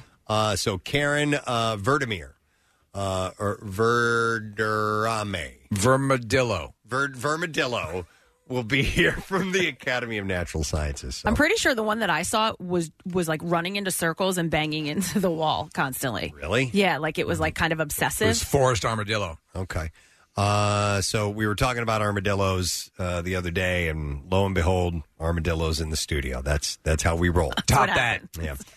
We have a secret text word. Chance for you to win tickets to Kill Switch Engage. You can text the word secret to 39333. That show is on Friday the 13th, by the way. Here we go on Fox. Oh, okay. Hey, Preston and Steve, we got one for you. Yeah. Yeah. Have you guys heard about this vegan runner in California? She's a marathon runner, right? Yes. And she's asking all of her neighbors to close their windows while they're cooking meat because as she's running, it's overpowering and it's an offensive odor. And she said it's a problem. This is not the first time. I think there was a story in Australia that was similar to this as Absolutely. well, that a vegan was complaining about people cooking meat, and then, of course, the people next door decided to cook more meat. Yeah. Don't ever request In fact, that. they had like a neighborhood barbecue, like a meat thing they invited everyone to, Yes, you're except right. for that person. You're right. Yeah. They had a full neighborhood barbecue. So, well, Come on. come on, man. People are going to eat meat. I'm sorry, it happens, but. It also depends upon the way she asked. I'm not sure about the specifics, but it is a little outlandish to. I mean, it's your property, it's your deal. I get it. No. I mean, what is that old joke? Is don't worry. A vegan will let you know they're a vegan within 30 seconds. It's part of the deal. It just seems weird. Is there anything else? Is there anything you would consider that would smell offensive if they were cooking next door that you would complain about? I can't think of anything that. I mean, but she's running past the houses. Well, It's run like- faster. You run Yeah, faster. Run a That's different true. direction. Yeah. I was thinking living next door. You're right. They're just running by it. Change your route. Yes. Go down the somewhere- vegan street. Yeah. Yeah, go down Oh, my God. Meatless Highway. Does any plants smell? I remember Like another Brussels story. sprouts? I remember another story of a runner who was complaining to his neighborhood for people to clean off the sidewalks because acorns were falling down, and he was a barefoot runner. Yes. And his complaint was that they didn't keep things tidied up. It's like, put shoes on or run somewhere else. How about you put shoes on, pal? The audacity. Audacity. Yeah, come on. Okay, let's test your memories. Who was the barefoot Olympic runner? Wow. You want me to give you a name? I have no idea. No, it doesn't. I think it's Zola Budd. Zola Budd. Look at the Zola big Budd. brain on Mike. That's a South African runner, right, Mike? South African runner, and I believe she tripped Mary Decker in the Los Angeles Olympics in 1984. There was Look at that. apartheid dust up with Zola Budd as well because she was from South Africa. There you go. Yeah, I got Wow, you. man, we're learning stuff Well, today. Mike's working on a book of the Zola Budd story and is doing deep research. She was a villain. And listen to this, fish faces. I was in the Los Angeles Coliseum and watched it happen. No kidding. When Zola Budd kind of tripped up Mary Decker, who And- was, an American hero, Yeah, Mary Decker was. I remember that. And you were wearing women's clothing at the time. Yes, and I had acorns in my bra. Oh, the things you learn. Mike, I was watching that route on the street. I was in Los Angeles at the same time. I know this has nothing to do with the topic we're talking about, but I was in L.A. as a 9-year-old watching the marathon on the street. I wasn't in the Coliseum, but I saw the Wow. marathon as well. Well, I can top that. I once met Carl Betts, who was an actor from the 50s. Wow. At the Beverly Wilshire Really? Hotel. Yeah. Alex, were Carl you even alive? Betts Were you even alive, Alex? was the in 19 dad on what? The Donna Donna Reed Reed show. The Donna Reed show. Thank Yeah, you. I Thank was in you. love with Donna Reed. Absolutely. She And, used to vacuum with pearls on. Yeah. How about that? Carl Betts. and you know Zola what? Budd. He complained because he said I smelled like meat. That's right. And it all comes together. Thanks for bringing it back, Steve. There we go. We'll see. Bye, guys. Oh, my God, they're turning into our show. Yeah, they are. They're turning into our show. You start off talking about one thing, and you end up 15 levels to the right or left. And you See, go but that somewhere was else more completely. fun. Do you- That was more fun. You guys don't remember the Zola Budd story? Because she was a total villain. She was a South African runner, and she became a She was villain. married to Thanos. No, she became a villain in the United States because she was South African and because she tripped up Mary Decker. I Mary do Decker remember was that this now. sweetheart marathon runner. She was beautiful. It was almost like a Nancy Kerrigan. It was, yeah. It was a Tanya Harding, Nancy Kerrigan thing. Oh, Before she did that. it on purpose. No, she didn't do it on purpose. It was an accident. But Okay. because she was South African, because Right. of apartheid, everybody thought that Zola Budd was this huge villain. And it was probably that was in 1984 that happened. Which would have been the height of the apartheid, story Right. and everything. Wow. Well, How about that? now I need to find a suitable segue for traffic. Preston and Steve on 93.3 WMMR. Hi, thanks, Kath. Real quick, I'm going to give a plug. I got an email from a guy named Chris Clark. He is directing a show. It's a charity show that benefits the Bucks County Community College radio station called Radio Bucks. Awesome. And yes, it will be at the Performing Arts Center of the Newtown campus of Bucks County Community College. The reason I bring it up is it says here, intern Ben will be making an appearance, too. It's going to be actually very good. Thanks for sitting in this morning. Sorry, it's a kind of a long run down the hallway to do a show. The show will be a tribute. The first barefoot runner in the Olympics. Sorry. Poor Ben. That's how he'll always be remembered. know. Ben it was awesome. It was like his last couple of days of work, and we put him on the mic, and he speaks normally off the mic, but when he got on the mic, all of a sudden he started talking like this. And we looked at each other like, where did that come from? I just had 7 heart attacks on the way in. The show is a tribute show to Billy Joel and Meatloaf. Classics, he says, such as Uptown Girl, Piano Man, Paradise by the Dashboard Light, etc. Wow. So, anyway, it's March 13th at 7 p.m., and I just what's it wanted going to be, boy? to give that. What's it going to be? I wanted to give that little plug-a-rooney. All right, Bizarre File. Let's do that. Here we go. WMMR presents Preston and Steve's Bizarre File. Brought to you by Hers. Hers.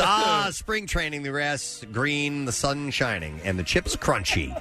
When it comes to snacking, keep it Philly. Hers, official sponsor of the Philadelphia Phillies.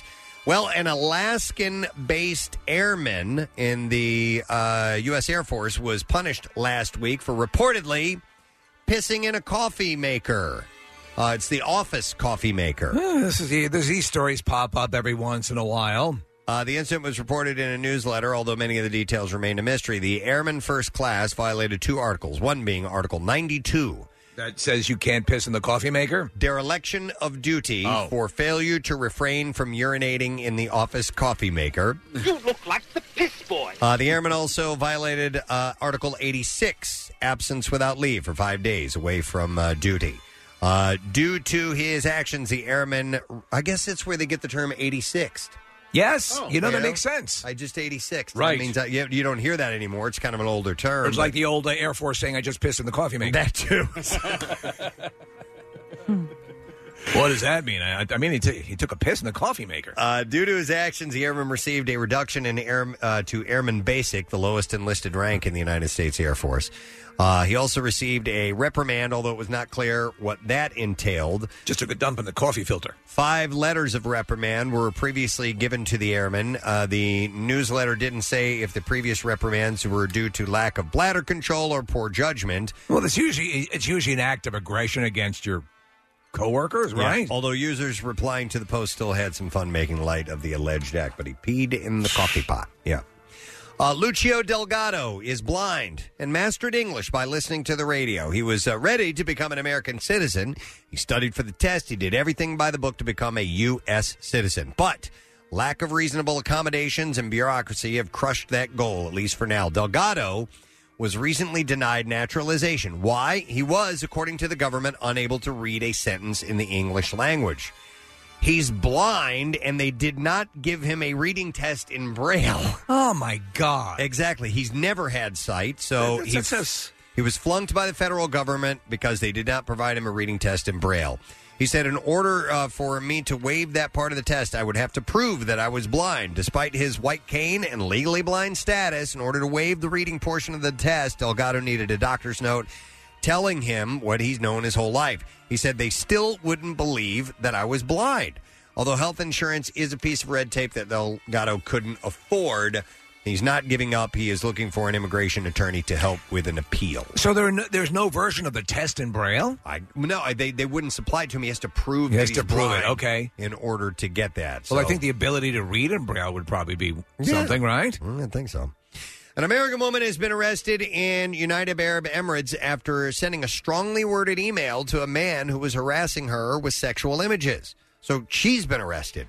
Melissa McBurney was detained in Abu Dhabi after being accused of slander, a U.S. Embassy spokesperson said. The woman from California messaged a man to tell him to stop sending pornographic images of himself and sexually explicit texts to her. She lashed out in the message to the Egyptian national, who also shared sexual images of Miss McBurney with others in the past. Ms. McBurney was detained after the man reported her email to authorities. Radha Sterling, CEO of what's called Detained in Dubai, said Melissa has been going through one of the worst nightmares a person can suffer in the age of the internet for the past 4 years. She's been inundated with abusive messages of an extremely sexual nature, yet somehow she's the one facing prosecution in the UAE for cybercrime violation simply because she used strong language against her abuser. My client has been generously sending D-pics to this woman. Ms. Sterling added the American woman could face up to 2 years in prison if convicted. It's kind of effed up over there. It is. Yes. It's dramatically effed up. The U.S. Embassy said it had been arrested. She had been arrested for slander and later released on bail. Ms. McBurney claims the man involved had slandered her and is using a series of explicit messages against her. She had been in the country since November on a tourist visa, and the Egyptian national had lived in the UAE for over 20 years. Ms. McBurney and the married man had been romantically involved. Their relationship turned sour when Miss McBurney put an end to the affair. The group said they expect the woman to be held in Dubai until her case is heard in May. Yeah, it's messed up. I have a family member that lives over there, and he doesn't visit all that often, but last time he did, I talked to him about living there, and he pretty much was like, you don't do anything wrong. That's it. Yeah, yeah. Or you End of get story. in trouble. Yeah. Exactly.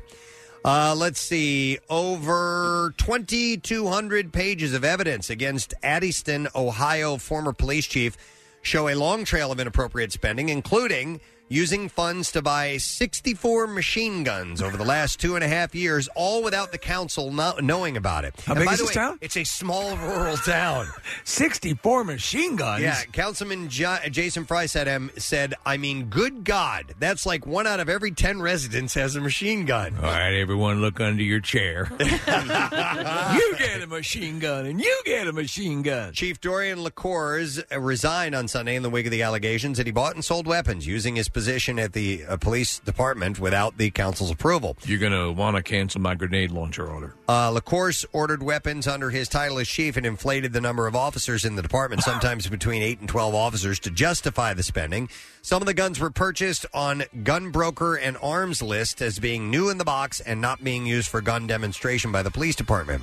An investigator with the Bureau of Alcohol, Tobacco, and Firearms also expressed concern when he inquired about over $200,000 or more in machine gun purchases in an email. So he thought he would get away with it, and apparently Who's going to know? That's not the case. And one last story. We'll end with this. Police were called to a residence regarding a 36-year-old man shot in the chest with a crossbow. Whoa. This is in Butte. Where's Butte? What, Montana. Yeah, in Montana. When officers arrived, the alleged victim had already pulled the arrow out, but refused to say who did it. He was taken by ambulance to the hospital where he is still a patient. The police interviewed That guy with the crossbow did it. several people in the home, but could not ascertain who shot the 36-year-old man. The case remains under investigation. Wow. All right, and there you go. That is what I have in the bizarre file for you this morning. All right, we're going to take a break, and, don't forget that we do have an announcement coming up a little bit later on, a show that's coming to town. We'll get to that probably in the next bizarre file. So we'll be back in just a moment. Stay with us. Listen to all the WMMR podcasts as well as a live stream on your Alexa-enabled device. Just say, Alexa, open MMR. Do you know you can earn rewards just by shopping at Acme? Download the Acme mobile app and redeem your rewards for discounts on gas at participating Exxon stations or for free groceries. Hi, I'm Steven Singer. Yep, that's me, the I Hate Steven Singer guy. People ask me all the time, what does this mean, I hate Steven Singer? Well, maybe this is the reason. At my store, we don't play pricing games. We wouldn't treat our friends like that. We only have one price. One place, one price. Come to my store and feel the difference. You'll have fun buying a diamond for somebody you love. Steven Singer Jewelers. One place, one price. 888 I Hate Steven Singer. Online, IHateStevenSinger.com. And our flagship store at the other corner of 8th and Walnut in Philly. Back with more of the Preston and Steve Show podcast. Thanks, Kath. Real quick, a couple of shout-outs. I got this. This is sweet. It says, hey, sorry to bother you guys all at work, but I attached some pictures that are of Seamus Christopher Gallagher, we were part of the world's largest gender reveal at Camp Out for Hunger. We were interviewed by you guys and Pierre, and Seamus entered this world after 3 days of long induced labor. Wow, 3 days of induced labor. February 26th, and he was a late-term preemie, only measuring 5.6 pounds and 18.5 inches. I want to give a shout-out to my wonderful husband who spent the whole week with me. He was a wonderful breathing coach, helped me through my contractions, made sure to order me food when I was allowed to eat. Since we have been home, he has made sure that I am resting, eating, lots of diaper changes, and taking over some night shifts, too, so I can sleep. He is our son wrapped around his finger and so excited to become a dad. Can you give my husband, Chris, the biggest, juiciest shout-out? And that you can in honor of him becoming an amazing first-time dad. That is from Christina Gallagher from the State of Tax-Free Shopping. So here you That's go. awesome. Congratulations. I'm glad you guys were at the camp out, and a beautiful picture of the two of them, of the dad and Seamus. So that's really cool. Happy to hear that. Here's another one that says, hey, please, if you can find it in your hearts to send a shout out to my buddy Christopher, a.k.a. Finster. We bonded over our love for you guys, which was a surprise as he listens all the way from Illinois. What? Anyway, he would get the biggest kick out of hearing this. Thanks much in advance. And that is from Sweetie. So here you go. Shout out to Christopher Finster from Sweetie. Finster was the name of the little baby, yeah. Hi, Preston. I would like to send a birthday shout out for my favorite coworker, John, even though he is a few weeks behind on the podcast. His birthday is March 9th. So anytime would be great. We listen to you guys every day at work and love quoting the Preston and Steve jokes. Keep up the awesome work. Sincerely, Julie Jerkoff, a.k.a. Lindsay from Arizona. So there's another out-of-stater. And then one more, and then I'll move along. It says, hey, Preston, long-time listener, first-time sharter. I've been a fan since the WDRE days from way back when I was in middle school. Well, now I have a preteen of my own, and I'm passing down the treasured tradition of the Preston and Steve fandom. We listen to the Bizarre File every morning at 8 a.m. on our way to school. I'll be honest, I have to hit mute here and there, but I'm still happy to be able to share the show with him. He's an awesome kid who loves the show, but still can't remember which voice is Preston and which is Steve. Can you please send him a shout-out for his birthday? Colin turns 11 on March 7th. I'm a little early on the date and a little late on the time. I'm sorry, but you can play this for him. That's from Krista Berry, so here's his chart.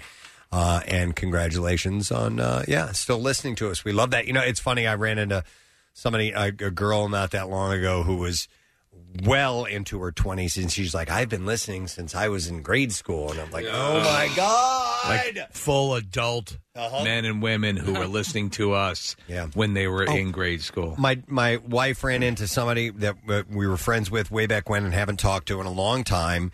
And she and her daughter used to come over to our house, and she goes, do you know how old her daughter is now? She goes, she's 34 years old. Yeah. I go, that's not even a young adult. Yeah. No. That's like, That's a senior citizen. That's full-on adult. That's 30-something, for Christ's sake. And I'm like, I've been doing radio I've been on the air in Philadelphia that long that this girl is now 34. Honestly, you stop to talk about the transitional nature of radio, you know, and being in one market in the morning for as long as we have is kind of an anomaly. You mentioned something to me the other day. I hope you don't mind me saying this now, because Bill Weston at one of our meetings was, these ratings books come in and they let us know what's going on ratings wise, and Bill was giving us the rundown of our status in the ratings, and we don't blow our own horn as far as how we're doing in the ratings. You don't hear in these production pieces saying, the number one morning show in Philadelphia. We've never wanted to do that, but it was, he was essentially saying, once again, you guys are in first place, and staggeringly so in first place. And we never really mentioned that, but we were kind of like, it's worth a thank you. Acknowledge that, so right. We wanted to thank you. Yeah, because you can't do one without the other. And I agree, President. It's to say thank you for your loyalty and for supporting the show. It means everything, across all the different subsections. You support us, and talking about kids and men and women and Well, and getting that email, the person's been listening since WDRA. Yeah. Some of you have followed us from the other radio stations, and you know, the means a majority of our time has been spent here at MMR now. I mean, it's how long have we been here? 2005. 15 years. Yeah. Wow. I mean, so thank you. Despite all of my efforts to get everybody to stop listening. No. It's all a wonderful list of menu items that makes the show what it is. But really the key and most critical component is you listening, and that means everything to us. Yes. I've always said, Preston, telling you ratings or telling you numbers doesn't mean anything. It's like I've always used this analogy where everyone loves a pizza that you hate, but you're eating it anyway because they love it. If you like us, you like us, and if you don't, you don't. You know, and that's the long thing. But it does mean something to us that you provide the support. But the ratings are nice. Yes, it's very nice. Well, we wouldn't be able to do it if not for the ratings, you know, and do the things that we like to do, like Clearwater next week and the 15th Cardboard Classic, which is this week.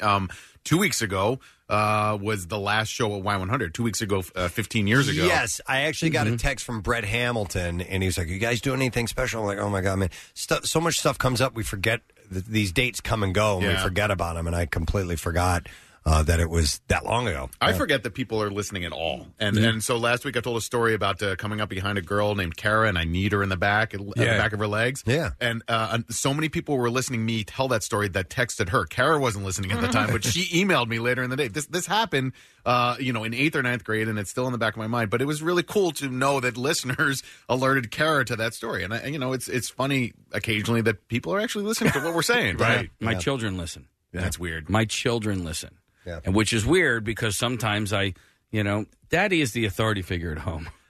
But he's not really, because my children listen and they hear me on the show and they're like, "No, we can't buy anything that comes out of your mouth." Preston, your daughter heard something yesterday that you said. How do you know this? Because your wife. Oh, great! Texted It's me. got to be great for you to have Rochelle and see where it Kathy was. in mid-show contact. Oh, that you wanted to be the fluffer or the prepper. Oh, no, Jesus, man! Whoops. Listen, I can't assume that they're listening all the time. We've got an audience here to entertain. My children aren't allowed to follow me on Instagram. I told them that already. I'll tell you one thing. Now, one of my goddamn cats listens at all. I mean, to put it into perspective, somebody that was that is 22 years old has been listening to us for their entire lives.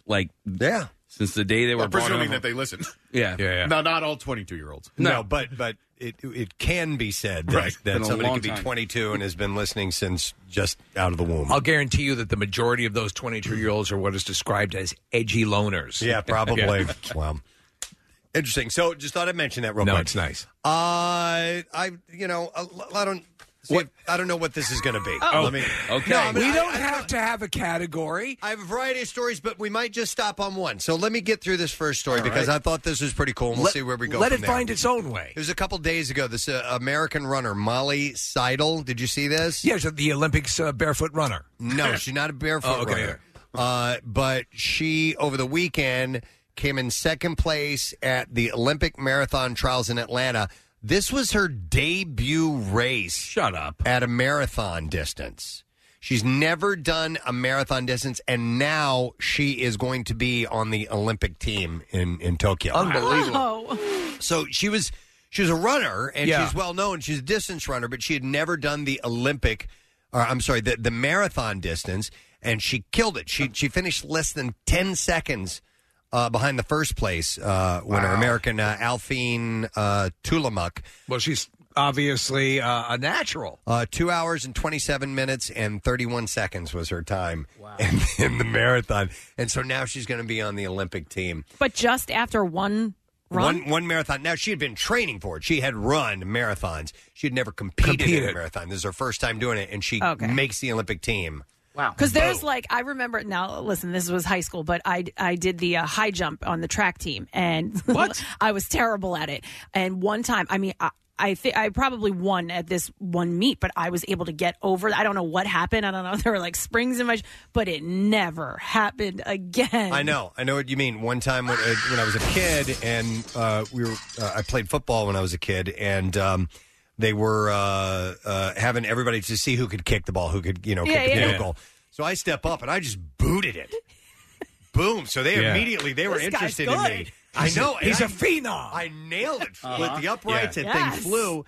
And Kathy, I could never Never do it do it again. I again. just got lucky on that one shot. That's what I'm wondering. I hope she can do it at the Olympics. Oh, my God. He's amazing. Yeah. Try it again. Yeah. Oh, no. No. Yeah, exactly. But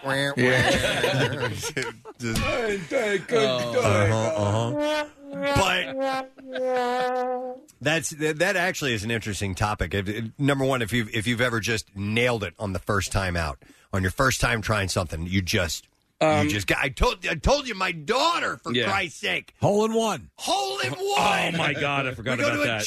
We go to a chip and putt, and listen, some of these holes are over 50, 60, 75 yards. That's a short distance in golf, but for a little kid, my daughter hits the ball hole in one.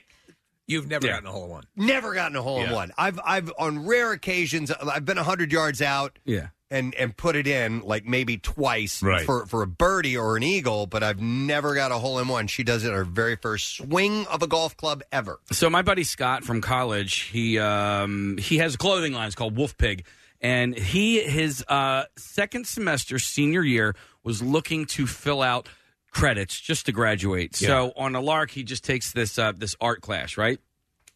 He had no idea how talented of an artist he was. Like, I mean, can paint and draw and all. And I'm like, you never doodled ever in school? He's like, no, I didn't. Like, I never had any clue. I'm like, you weren't. He's like, no, I was a nerd. He was just naturally, and he was unaware. He had a natural inclination to be an artist. Never had. That's amazing. I mean, you're 21, 22 years old at this point. It's like sitting down at the piano and just being able to play. Oh, dude, that's my buddy Mike. He's such an a-hole. Like, yeah. So he's a drummer by nature, but he can like pick up any instrument and just play it. Yeah. And he's not like not the way it was meant to be played. But no. I mean, like, but like he's not playing a G the way I play a G, which is I look at a chart and my finger goes here, my finger. No, he just like hears it and he's like, ding, ding, And it's unbelievable. Unbelievable. When training for a marathon, you're better than that. Marriage counselor.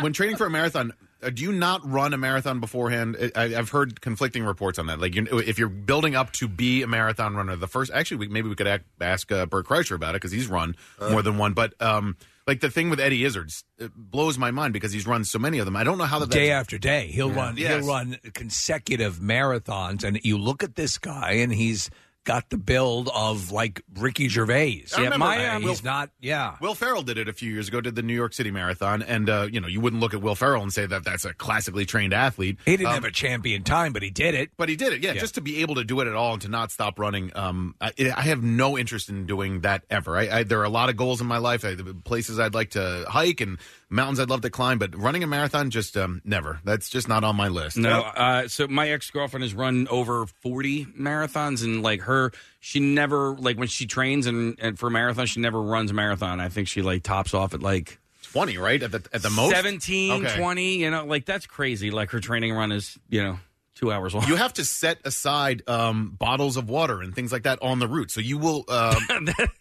Do you? Yeah. No, so my friend's dad has run a few, and when training for them, he will drive the route, leave bottles of water along the route so he doesn't have to carry the bottles of water with him. Right. So you have to drive it, which is not easy or quick to drive 20 miles or whatever it is, and then set them aside, get the water. Occasionally you have to go to the bathroom while you're doing it. I mean, marathon running is not an easy task. Yeah, there's a guy I know. He's not a marathon runner. He's a heavy drinker. Yeah. And he would go to the bar at night, and when he would leave beers along the way for the walk home. Are you serious? Yeah, I swear, I crap you not. He used to leave beers so that when he was done at the bar, Olympics? Hey, he never got behind the wheel. He always walked to and from the bar. Right. If there was an Olympic sport, he probably could marathon drinking. That's a bit of a problem. Isn't it? Oh no, you'd think, and I know people would suggest I have an issue, but I'm fine. Was this in Ursinus? No. So when we lived in Lawrence Park, he would walk to Barnaby's. Yeah. And that's kind of a healthy walk from Barnaby's to Lawrence Park. I'm in training. Mm-hmm. Okay, so I have a couple questions about this. So would he would have to hide them because someone's going to, No, it's nighttime. Yeah, it's dark. You can't see the cans, Preston. Right. All right, so it's nighttime. Well, listen, I mean, he wouldn't just leave it there sitting in the street. I'm sure he put some camo over it. Put some camo over it. So he had some regular spots where he knew where they would be. Also, was he only doing it in the winter because it's going to get warm at some point? I don't recall the time of year that he was doing it, but winter sounds like a good time to do that. Yeah, sounds like he had a big time drinking problem. Yeah, the problem was that he couldn't bring it on the way home. Well, everyone jumps to that conclusion. Yeah, that's funny. Well, the crazy thing is, Barnaby's has takeout. You could just do takeout on your way home, but that's expensive. That's like Barfly meets Hansel and Gretel. Speaking of nailing it the first time out, I'm going to go to Frank here on the phone lines. Hi, Frank. Good morning. Hello. Hello. What's up, Frank? My first time ever playing beer pong. I was at a bar that had like a tournament style. So my buddy wanted to play beer pong. He asked me. I'm like, dude, I never played in my life. Like, come on, we'll do fine. I'll carry you. I just need a partner. I hit every single shot. So it's like one after another. You keep going. So it was just, you're done. That's it.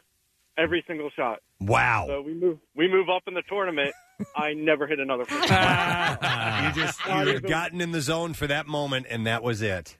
Like, I didn't even come near the table. It was that bad. And he was just, all right, I don't know what happened. A lot of times the very process of trying to think about what you're doing right will kill it. Yeah. And that's it. You described it, President. It is Frank. the zone. You don't know what otherworldly thing is possessing you, but for that brief moment, you're unstoppable. This gal nailed it on her first time out. And Wow. she's going to be on the Olympic team. Now, like I said, she was a runner beforehand. She was a Notre Dame track and cross country star, but she had won NCAA championships in the 3,000, 5,000, and 10,000 meters. But she was sidelined by injury, depression. She had an eating disorder. Wow. Eventually, she went to a recovery program. Later, re-entered the world of competitive running with a few strong half marathon performances on the road to Atlanta. But she had never run a marathon before. She said that thought that she'd be finishing in the 10th to 20th range, and that would be a good day. And she killed it. Did you guys know that the Philly Marathon is just two half marathons back to back? They don't run the marathon route is it's just 2 laps. Two half marathons back to back. So my brother and his now wife ran it a few years ago. She ran the full marathon. He did the half marathon, but basically she ran the half marathon. Is twice. that considered an anomaly? It is. Yeah, most of the time marathons will go 26 miles in whatever direction. In Boston, you start in a town. I think it's called Hopkinton, and you work your way into Boston. It's 26 miles outside of Boston, or roughly, and a lot of it is kind of downhill. But even that. What is it, Heartbreak Hill? It kills runners, and that's at like mile 20 or 22 or something like that. If that. I know. Hang on, let me go to Dan, nailing it first time out. Hey, Dan, good morning. Good morning. Hey, what's up, man? How are you? Good. Tell us your story, Dan. I am not a golf player whatsoever, but my kid's school always has a golf outing every year, and it's free beer all day long. So I decided my friends made me go one year. Yeah. And I've literally never played a round of golf or finished a hole in my life. Okay. And I come up this one. It's the one where it's the closest to the pinhole. Okay, so it's par 3, yeah. It's a par 3. Yeah. And I shoot because I was teeing off that time. I shoot as the other people are still on the green below me. And I end up. You're supposed to wait till they leave the green. Okay, go ahead. I don't know any of the rules. I end up getting within 2 feet of the pin. Oh my God. Okay, I'll believe him. It was lucky as hell. But we get back and they start giving out the award. And there's a bunch of golf guys out there that they like big golf guys. And actually I felt like everyone thought I cheated. But thank God I almost hit a guy on the green in order to prove it. That was your witness. So you were too bad to cheat. So you ended up winning closest to the pin? Oh, yeah. And I'll be honest with you, I still have never played a round of golf since then. Just that one time. Your moment of glory. Yeah. Wow. What'd you win? Do you remember what they gave you? It was probably like a school sweatshirt. Wow. All right. Thanks, Dan. Appreciate it, man. I had been a swim player for years, and my buddy who never was a swim player raced me one time. And what's a swim player? It's like a golf player, except in the pool. I was just making fun of that guy. Oh. Hey, let's go past it. Look at that. Look over there. Okay. Reverse. Thank you. Appreciate that, Steve. Thank you. I had no idea what you were referencing. Way funnier in my head, guys. Okay. So It was really, really funny in my head. the audience cheered, and everyone carried me out on their shoulders saying, swim player, swim player. You looked at me, Press, when he said golf player. I was like, golf player? I know, but I had forgotten it by the time he had gone through his Not whole me, story. Preston. I hung on to it forever. I'm going to write this down in my memories book. Swim player, save for joke. It ended up working out, didn't it, guys? It did. Yeah. We're laughing now, aren't we? Laughing now. Are they not players? They're just golfers. Yeah, just a golfer. Yeah. But he said he was a novice. He didn't know what he was talking about. Yeah, so that's why he was a golf player. All right, Nick, what were you going to say? If it makes you feel any better, Casey, I was also wrong about something. That apparently, the Philly Marathon is no longer 2 laps. They changed it up You last. went way into that. They, too. well, yeah, they changed it up last year, I guess. So it's not 2 repeated laps like it used to be. So Casey had a bad joke and I had a bad fact. Were they nice about it when they corrected you? Some. Okay. All right, let me go. Was I not nice? Oh, no. Okay, Just the all text board is just so supportive sometimes. Let me go to David here. Hi, David. Good morning. Good morning. Good Zooks. Yeah, Good Zooks, Zooks, buddy. good What's Zooks. up? Good Zooks. Just let you know, I would say I'm a retired police officer, and the first time I was hired, I scored a perfect score on the shooting range. Whoa. And it was great. And I got all these, they're accolades saying, hey, have you ever considered going on the county emergency response team, equivalent to SWAT, with a perfect shooting score? I'm like, no, not really, And then the rest of my career, I've never had a perfect score again. No, of course not. Yeah. And worse, I had times where I actually focused in on my coworker's target right next to mine and stopped out on his. You were shooting the wrong target. I realized I gave him some extra points. Oh, that's funny. That's funny. And you couldn't get it back for whatever Never reason. could. That it was on that day. It's wild how things happen like that. I'm always amazed at the athletes who can nail it all the time because anything you physically I change from day to day. Like some days I have the ability, whether it be with golf or even playing drums, I'll notice some bills. And I'm like, well, I could do this yesterday. Why can't I do this today? But then every now and then, like even on the first time out, boom, you just do it perfect. You're like, I'm a natural. Consistency is key, and that's what'll set your high earning professional athlete apart from a civilian. Right. Yeah. Let me go to Rob here. Hi, Rob. Good morning. Hey, Gadzooks. Gadzooks, Rob. What's up? Like 15 years ago when I was in Iraq, my platoon was putting together a March Madness pool, and it was I knew nothing about college basketball. I could count on one hand the number of games I'd ever watched. But I did the pool, and I won. Of course. I never did one again. Never did it again. How many times did you try before you realized, okay, that was my one moment of glory, I'm out? That was it. I still had the entire bracket, and, week by week or game by game, I kept knocking them off. And so you just decided, Rob, even though you did it great that first time out, you're like, one and done. I don't need to do this again. Oh, yeah, that was pretty much it. Nice. All right. Thanks, It's Rob. good to know your limitations. Did you win a decent pool from that? It like $100. All right. Well, still. Well, you guys were, Yeah. You were deployed, so I understand it. All right. Thanks, man. I appreciate it. Let me go to Tucker. Hey, Tucker. Hey, can you hear me? Yeah, I can hear you. Is this our blind Tucker? Hey, I'm blind as can be, man. Yeah, that's our Tucker. Yeah. All right. What's your story, man? When I was in college in Kansas City, my roommate was a big pool player. I had never played before, and he needed a partner and was this real douchebag that was on the table. So our turn came up. He had me break, and I ran the table. I'd never played before in my life. And you ran the entire table. And we got into this big fight. They kept saying I was a ringer. You brought this guy in. What the heck is this? Got kicked out of the bar. I kicked up a pool stick. Yeah, we got kicked out. They started a fight. Yeah, people would get pissed off if they think you have a ringer. But you know what? I think it comes down to like the way in A Beautiful Mind, his solving process. People just for that moment, for that time when he was running the table, you were seeing the angles. You knew the. And it just came to you. You went with your instinct, right? And for whatever reason, that instinct was spot on and fleeting. Yeah, exactly, and fleeting as well. Let me go to I have Brad. Hey, Brad. Hey, guys. Hey, what's up, buddy? Not too much. So this, my brothers-in-law, I have 4 of them, and they're all big hunters. And we got together for a family reunion. They all decided, all right, let's go out and go trap shooting. I was like, they're like, do you want to go? I was like, sure, I'll go. Never shot a shotgun in my life, but I said, all right, I'll go out, bond with the brothers-in-laws. We went out, got to the first trap. They're trying to show me how to load the shotgun and everything. We get to the first 2. They yell, pull. I missed both of them because I didn't even know what was going on. Yep. And they all start laughing at me. We get to the next one. I went 48 for 50. Oh, my 48 for 50. 48 for 50 for the rest. I hit every single one after that. And they're like, holy, and they're all hunters. They're like, holy, how did you do that? So then they thought, all right, this is dumb luck. So we got together. That was 2 years ago. We got together last year. Like, all right, come on. This time they're like, all right, we're going to put some money on this. So we put some money on it. And they're like, all right, $40 or $50 a guy. So we went through and we went out. Yeah. Same thing, 48 for 50. No way. So you kept it. You're just a natural. Yes, it just comes naturally. Yeah. They must hate your guts. Damn, how much you end up winning, Brad? $200. Nice. There you go. Good call. You're gonna for my brothers-in-law, but it's more bragging rights. They're all big hunters, and I've never. It's only my second time ever shooting a shotgun. Dude. So the only 2 times you went, you got 48 out of 50.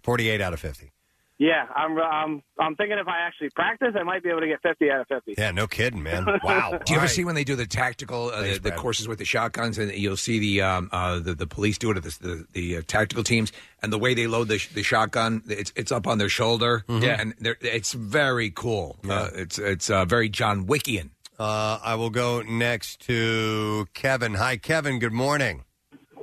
Hey, I am them. I am them. You am them. So let's talk about nailing it on the first time out. What's your story? Hey, so you know this office pools for NFL. You'll pick whatever team, and then basically my wife she would look at the teams and pick which one she would rather visit. So let's say Cincinnati versus L.A. Well, I want to go to L.A. Mm-hmm. So she just picked all that, and then she wound up hitting on her first pool she ever did for like $250. She ended Never up winning. repeated it, but yeah, she of course. I do it every week, and hey, you want to do it? No. Okay, I'll try it this time. And then she hit the first time. That can be dangerous. But a friend of mine, I remember and I told you guys this story before years ago. We went to Vegas. We were, just out of college and vacation and the whole deal. I had no real gambling desire at all, but it was okay. We're in Vegas. It's cool. He gets to the table. He does really well. He's like, "Oh my God, this is great!" But it turns out he's actually a terrible gambler. Oh, that's great. Yeah, I had a similar story. The first time I ever threw dice, this was ages ago. Before I knew how to play the game, we were 21. We were allowed to finally go to the casino. So we go to the casino. I'm like, I've always wanted. Craps looks exciting to me. I'll go do it. And the only thing I knew how to bet was the pass line, the most basic bet that there is. And that's assuming that you throw a number that's called a point, and if you throw that number again before you throw 7, you win on the pass line. Very, very simple bet. So I'm throwing the dice, and I'm throwing 6s and 8s and 8s and 6s and 6s and 8s, a 5, a 6, an 8, a blah, blah, blah, blah, over and over. The table's going crazy. It's my first time ever throwing dice. My money just sat there on that pass line the whole time, Casey. They started counting how many throws that I threw without crapping out, and I had thrown the dice at that point, which they didn't probably keep track of the first 10 or so. I had thrown the dice like 35 times. No. Without hitting a 7. Oh, my God. And without hitting the point. Preston. People were making money hand over fist. And how on much me. did you make, Preston? Oh, I made $15 or something like that. And I'm thinking, I'm like, wow, whatever I'm doing is good. When I'm done with this and they pay me, it's going to be a lot. Yeah. I'm just accruing here. Just double Dude, and how come nobody told you? I don't know. Nobody was paying attention, or I wasn't listening, or I was so excited. But I could have made thousands of dollars on that roll alone. Thousands of dollars. Right, yeah. God. All right. Let me see. Let me go to Dan. Hey, Dan, good morning. Gadzooks, bitches. Gadzooks, man. What's up? So when I joined the Air Force, we were going for our rifle training, and we were on the course. And keep in mind, I've never held a rifle, let alone, like military grade. And I wound up getting a marksman with a perfect score. Wow. Whoa. Wow. Yeah, I thought it was pretty funny. I told my dad about it, and he just got really quiet. He was like, "Yeah, I was going to get you a gun, but yeah, I don't want you to be the next Lee Harvey Oswald." Next Lee Harvey Oswald. Were you able to replicate that? Yeah, I've done it a few times where I've gone to the range with friends of mine, and really good groupings, and I'm really on point. But first time, 18 years old, and I got marksman. I thought that was really neat. Some things just make sense to people. Yeah. And they are naturals. For whatever reason, it works for you. You get it. By the way, that's a lot of fun. If you ever go to the range, and I mean, I think I've seen people. I went with my neighbor Brian a couple of years ago, and the state of the art. And it's a place over in Oaks, I think, and it was just great. It's a fun sport. The Rod and Gun Club, Philly Rod and Gun Club. Yes, I've been there. Really cool. Yeah. Let me go to Michelle. Hi, Michelle. Hi, how are you? Great. So you nailed it the first time out. Doing what? I nailed it the first time out playing poker. Okay. I got a royal flush. Royal flush? No way. Yes. Were you playing with friends so- or at a casino? Neither. I'm a pediatric occupational therapist, and my first year out, I'm 22 years old, young, cute. I'm working with about an 18-year-old autistic kid with Asperger's. So he was really rigid. He didn't like color. So I get this great idea, all right, instead of me working with you, we're going to work on your social skills. You're going to teach me poker. Okay. And I'm like, win-win. I'll totally be able to use this with, guys on Saturday night. So we're in the library, and he's shuffling. He's angry that we even have to do this, but he's getting into it. And the first round, I put it out, and he has everything listed on a piece of paper for me, and I go, I think I have this. He's like, you don't have that. I'm like, no, I think I got this first one, yes. He's like, there's absolutely no possible way there's any chance that you could ever win this. That's not happening. I'm like, no, I really think. He said, no, let me see your hand. So I showed it to him, and he lost his mind. Oh, that's funny. His ears are flipping. He's freaking out. The librarian comes over. I look like a high school student. She has no idea why I'm even in there. And so Junior session didn't go over well, and to this day, my husband still doesn't believe me that it ever happened. Wow. To get a royal flush dealt to you? Oh, it's dealt to me. Statistically, that's got to be insanely rare.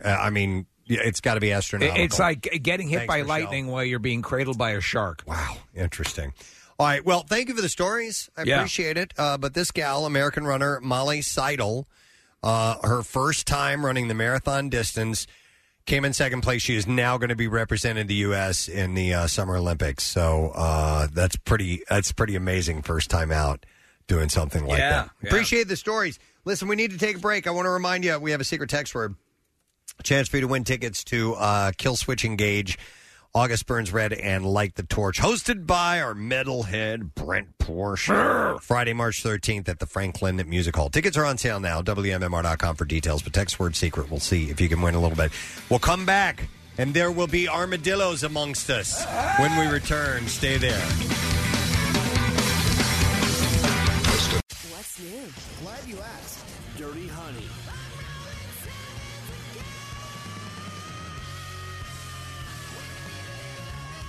Ozzy Osbourne. The Black Keys.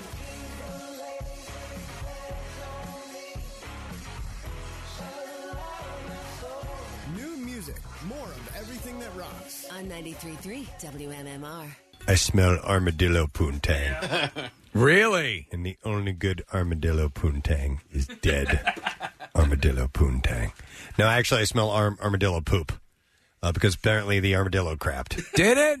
When it came in here, yes. Everyone craps. Remember Travolta was so excited he took a dump? I know. You never know who's going to poop when they come in and here. It came out like when an owl craps. We were talking about armadillos the other day because somewhere, might have been in South America, I believe, they stumbled across these fossils of these giant armadillos. Nick was saying they nicknamed the the animal a carmadillo because they're the size of vehicles, and apparently that was, they were in existence at one point. They said they're about the size of a VW Bug, like the automobile. That's how big these armadillos were. Yep. So we mentioned armadillos, and lo and behold, we were contacted by the Academy of Natural Sciences in Philadelphia, which is awesome. I'm stalling as long as I can over here. It's working its way out. It's a little shy. All right. We'll get to the animal. I want to meet our human being who's here. Yeah, Did anyone come on up. instruct her about the microphone and what Chris it is does? hard. No, Okay. on it. All right. So this is Karen oh my God, Verderami. How you doing, Karen? I'm good. How are you? Nice to see you. I'm doing wonderful.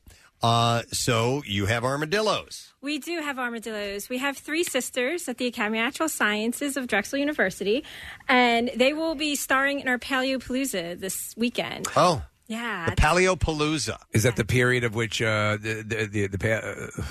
I'm trying to. The armadillos came into existence. And... Well, it's our fun little event that highlights all things dinosaurs, fossils, and prehistoric, and we're going to be highlighting the armadillos because of this discovery of Okay. the Lepidopteran. Oh, okay, So so there will it- be a station where they'll be out. You can see them. You can compare them to other fossils. Because they are very prehistoric looking. They carry that sort of armor, right? Yes. It's bony plates. Right. So this is the 9-banded armadillo. It's the only one found up in North America. All other species of armadillo, there's 21 species, are found in Central and South America. So this is the only one you'll find in North America. Okay, so the armadillo pooped. We heard. Did it poop in the cage or? It pooped in her carrier on her way over, so my car is pretty stinky. Okay, all right. What is armadillo poop like? Is it runny or is it like dog turds or pellets or what? It's a little mushier than a fully firm dog Okay. poo.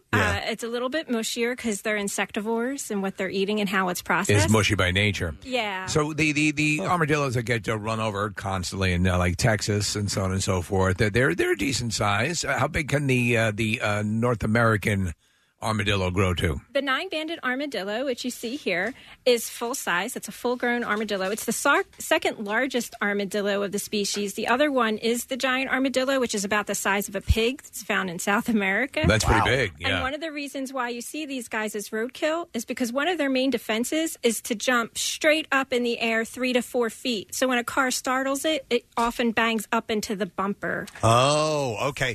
Now I was going to ask about that because a lot of the animals that we see on the roads, the smaller ones are nocturnal and they get hit because you just don't see them. Possums and raccoons and things like that. Are armadillos nocturnal? Yes, they are. And Okay, they have so poor there's another eyesight. reason, yeah. They rely on their sense of smell and their hearing. Okay, are they now? Are they? I've heard, and I don't know if this is true. When they ball up, when they go into their armadillo in case, that they can be very tight. Like if your finger was to be in it, you could get caught, right? Yes, that's very true, especially, I'm going to throw some food here. Yeah. Whee! That is very true for many of the species except the 9-banded. Because it is so large-bodied, it actually can't close into a perfect ball. Okay. But something like the 3-banded, real tight, it can actually really cut you down to the bone. Really? Okay, so we've Because heard about those it. scoots, that they're bony plates on there. Can you? I don't know if it's able to be picked up or put on the console. Could you do that? Yeah, I can't. I've not seen the armadillo. Oh, yet. yeah. I've I not can seen her. pick 'em What's her up and name, put by 'em the on way? here. This is blue. We have blue, violet, and red because they're marked by colored dots so we could tell them apart. Another Okay. cool fact about the 9-banded armadillo is they're always born in quadruplets. Wow. They're always born in 4. Well, hoist that mother up so Always. Preston can see it. Yeah, if you don't mind. Oh, Go yeah. ahead and pick I her gotta up. just take this Yeah, off. no problem. Sure. Okay. And then Nick will have a question, but I do want to actually see the animal that we have here in the studio. By the way, Rodney reached out and said we have a giant fart snatching fan to hit the button. Do you guys know where the fart button is? I do not know. I Okay. do not What are you know, talking but about? They, Apparently, we have an exhaust fan in Oh, here. a fan. Oh, I don't know. Karen, I have a question. Yes. So many people all morning long have been texting in saying that there is a link between armadillos and studying for leprosy. Is that accurate? That is accurate. Because of their low body temperature, I am going to just kind of... Cool. Oh, yeah, she's falling all over gonna the drink place. out of a Dunkin' cup. So It's really They cute, have by the really way. strong claws, so they could easily rip up your keyboard. Okay. Yeah, we don't It's want going to try to protect your equipment. Thank you. But yes, they can be carriers of leprosy because of their low body temperature, which is similar to what human skin would be. So when settlers from the old world start coming in, leprosy wasn't found in the New World in the Americas. So it was they were probably exposed to them in South America when New World settlers started coming. So in. I've heard that they are actually testing new leprosy drugs by using armadillos. Is that accurate? Correct. Yes. Wow. Oh, Wow. yeah. He found his treats. Found the food. Found the treats. Are they a great sense of smell? Are they obsessive? Are they obsessive? They are great diggers, so that could give that impression of obsessive. Okay. because Do their they play main the lottery all the time? defense Stuff is like this, this main defense here of the hard, bony plates. Yeah. They can dig themselves into a wedge of a hole from a predator within seconds. Oh, wow. Because they can hold their breath up to 6 minutes. So while they're digging in the dirt, it doesn't bother them. What and they also, that's how they've spread from South America, is they can walk short distances underwater.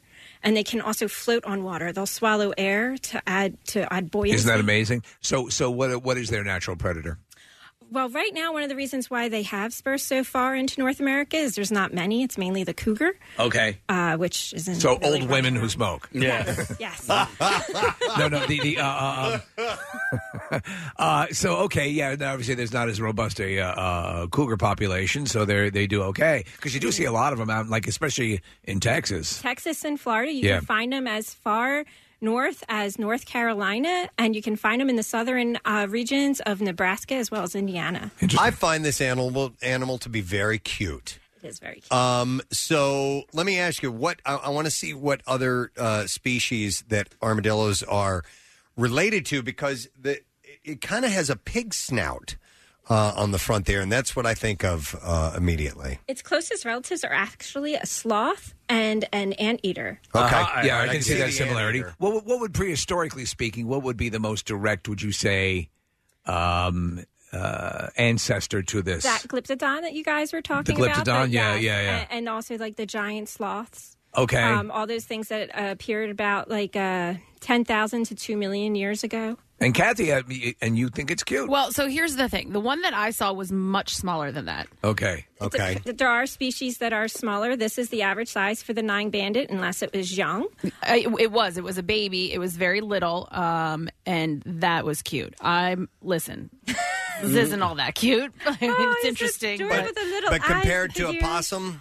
I would take this over, and I think it's like the hard shell, I guess, that makes it as different opposed for to me. the wiry hair on a possum. Yeah, although this like the random hair on this armadillo is kind of grossed out. Here. Okay, yeah, I saw that. Little His furry, belly's all furry soft belly. and squishy and furry.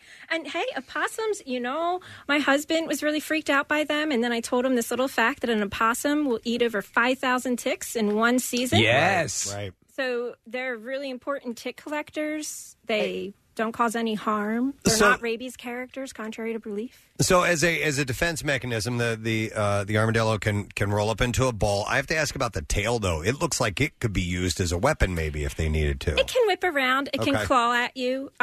If it really has to, it could bite. It doesn't have very sharp teeth. Mm-hmm. But again, this species can't roll tight up into a ball like those other species because of how big it is. So it Okay. really relies on its digging skills to wedge its body And in that's there. how it protects itself. What's the general disposition? I mean, they seem to be fairly benign. Yeah, they kind of go about their business. Yeah. They don't have depth perception, which This is is why about to I'm walk off the table. Yeah, yeah, yeah. I'm kind of like going off mic a little. Yeah. Sorry. Again, not great eyesight. Yeah. But they are, when you come across them in Florida or Texas, they just kind of go about their business or run away. They can move faster than you would think 'cause they are like a little tank. Okay. Yeah. That's what that makes me think of, like things along the lines of like a stegosaurus or sort of a lumbering sort of like a triceratops. I know they're not, but they, I always think you think prehistoric. Yes, they are. They haven't changed much since Yeah. they've appeared. What's the farthest north you can find armadillos? On the East Coast, North Carolina, and then in the middle, Midwest, you can find them in southern Nebraska and southern Indiana. No kidding. Scientists project that maybe in about 20 years, it is possible they might make their way to Pennsylvania. They're pretty adaptable. Wow. Depending on various tax breaks. Yeah. So how would that benefit our area? I mean, you were talking about possums eating ticks. I don't know how much of a benefit it would be. They are big insectivores. They might be good at eating some grubs that are pests to certain grassy areas and things, but they could also become a problem because they don't have much of a predator. A predator, yeah. By the way, speaking of them eating insects and their feces, Steve, several people texted in because you said that insects are mushy by nature. Yeah. That's a great band name, Mushy by Nature. I love it. I do like that. But real quick, concerning the possum, We've got this call on the line. I don't understand. It says it's an angry possum calling in. All right. Oh, boy. So it may be about you, Kathy, finding this cuter. I don't know. Let me go. Hi. Good morning. You're on the air. So let me get this straight. This effing Kathy chick, she can't stand possums, but she loves armadillos? Armadillos? Bitch, you are crazy. Cause of what? Cause of our tails? Cause they look like rat tails? Cause we hang around the garbage? Cause we don't go to Laurel and Hardy and do activities? You, the activity chick? Hey, I got an activity for you. Lick my ass. Wow. Oh, God. He just Hey, hung up. Yeah. Yes. Very upset. Wow. Oh, I like the picture of the opossum. I think he's upset that but you said the possum you saw was, the armadillo was a little bit smaller. I think this one's cute. I would. Of course, I think possums are cute too. No, they're disgusting. I've Do you come ever- do you around ever- possums. Do you ever hear of anyone keeping an armadillo as a pet? I have, sadly. I hear of a lot of people keeping a lot of things as pets. And you should. They're wild animals, and they're not. I mean, and I assume the diet is certainly. You've got to know what you're doing. It's and in fact, it's probably illegal to have. Would it be illegal to have them as a pet?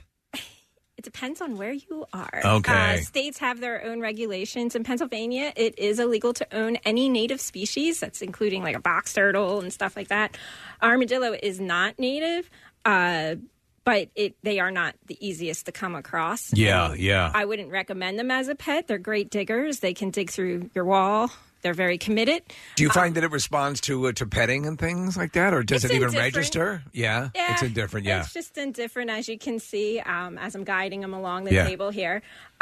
You come to Paleopalooza, and you will be able to touch them, and you'll Okay. actually see one of our opossums. That one you won't be able to touch. What's he doing? He was just trying to work his way in between the mic stand and the volume control button. He got stuck in between, or she got stuck in between the two, but did not give up. She was Yeah. really persistent in trying to get. Nevertheless, she persisted. Touching her, you had mentioned the low body temperature, but she feels quite warm to me. She's very snuggled in. She's got all kinds of sweatshirts and Okay. shirts in her carrier there, so Okay. she was all snuggled in. Well, this is neat. It is neat. What's the average body temperature? Did you say again? They're usually around like a pretty low degree. They're usually like about 80. Okay, that's wild. Yeah. All right, so Paleopalooza. Tell us when that's going on, when people can come be a part of that. I'm sorry. Did I get that wrong? No, Oh. you got it Okay. perfect. I was laughing at Blue here. All right. Paleopalooza is this weekend, this Okay. Saturday and Sunday. It's all day, included with regular admission to the museum. Throughout the museum, we are getting our fossil on. You can meet our paleontologist, Ted Dressler, hear all about our research. You can see real fossils, learn about research that's going on, Oh, boy. how they found fossils. Okay. Oh, there you go. How they She's found getting on fossils keyboards. right here in Pennsylvania, as well as around the country. It's fascinating. You can dig for your own fossils. Ah. Again, you can see our armadillo and compare some of those prehistoric slow creatures, because we have the Survival of the Slowest exhibit right now that highlights all of the animals that adapted for slow, including a sloth. So there's a lot of fun hands-on activities. There's shows in our auditorium. We have a dinosaur dissection happening, which is a modern dinosaur, which is a bird. Nice. So All there's right. something for Well, everyone. Yeah, you can visit ansp.org, which is the Academy of Natural Sciences, Philadelphia, and go check out Blue and all the stuff that's here. Well, that's awesome. This has been a lot of fun. Karen, thank you for bringing her by. Very We appreciate that. Yeah. It's very cool. I welcome you guys to come visit us anytime. Meet our sisters and our opossums. I'll get you over the opossums. Yeah. No, that's okay. Thank you, though. I appreciate it. She's only an armadillo chick. Let's hear it for Karen Verderame. Academy of Natural Sciences. We need to take a break. We'll come back in a moment, and Mr. Tom Papa will be joining us, and we have the bizarre file and announcements and stuff like that. We'll be right back.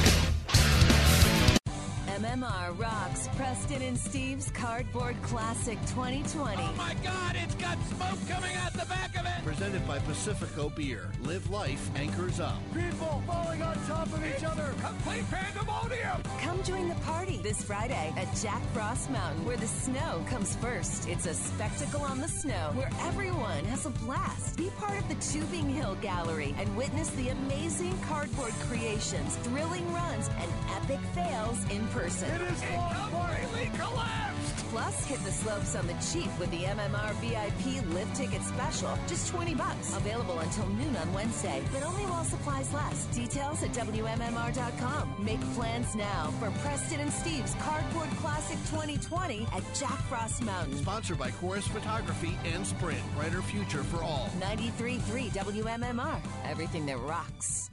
We just played Papa Roach. Should we do that on purpose, or is that by accident? Yes, we did. Totally on purpose. We didn't have any armadillo songs. No, we met the armadillo. Yeah. We were done with the armadillo. And I think last time we had our next guest on, we played Papa Don't Preach. I think as just the lead-in music. I think we've run the gamut now at this point. We've got more. Oh. We have another. Oh, my papa. Well, we have this. Papa, can you see me? So that's so beautiful. Can you find me? Or did we play this last time? I think we might have. We tried to play this last time, but we didn't have this part queued up. Yeah, this is from Empire Strikes Back. No, it's not from. Oh, not? That's No. Return of the Jedi? Oh, I am your papa. Return of the Rabbi. We just spoke to our next guest like a few weeks ago, but we'll have him on anytime. Last time was his special was out. This time he's performing at the Keswick Theater on Saturday, mind you, this weekend. So please welcome our friend, Mr. Tom Papa, to the show. Hey, Tom. Good morning. Good morning. That's funny. That's the song I come up to on stage. It's so beautiful. Can you see me? Really gets the crowd fired up. And there's just one spotlight on you, and you do your Judy Garland with the face band, your hands band to the side of your face. Mm-hmm. It's so I still have to figure out how to get my tights off without being so awkward. That's hard to do. It's They're hard tough. to take off. It's tough. Hey, congratulations on your on the special, the Netflix special. It got rave reviews. I loved it. Yeah. I saw they seem to have some massive signage for it in the city, in New York City. I think you posted an Instagram picture of you up alongside one of the signs. I mean, they put a full-throated promotion into it, and that's got to feel good that Netflix is behind you. Yeah, it was great. But the coolest part about there's nothing cooler than having like a big ass billboard in Times Square. I don't care how jaded you are. That's like the coolest thing in the world. So of course I went and I stood next to it for like an afternoon. I would too. You deserve it. You know what? And there was this. Go ahead. The cool moment where this guy in the middle of Times Square is handing out. He's barking to try and get people to go to this comedy club. Right. And which happens a lot. People will come up and they'll be like, "Hey, you want to go to a comedy club?" And it's like, "Come on, how long do I have to be in the business for you to realize I'm a comedian?" And this one was perfect because he came up. He's like, "You want to be in? You guys, great deal is this comedy club." And just as he set it up on the jumbotron, my billboard came up, and I was like, "Dude, that's me right there."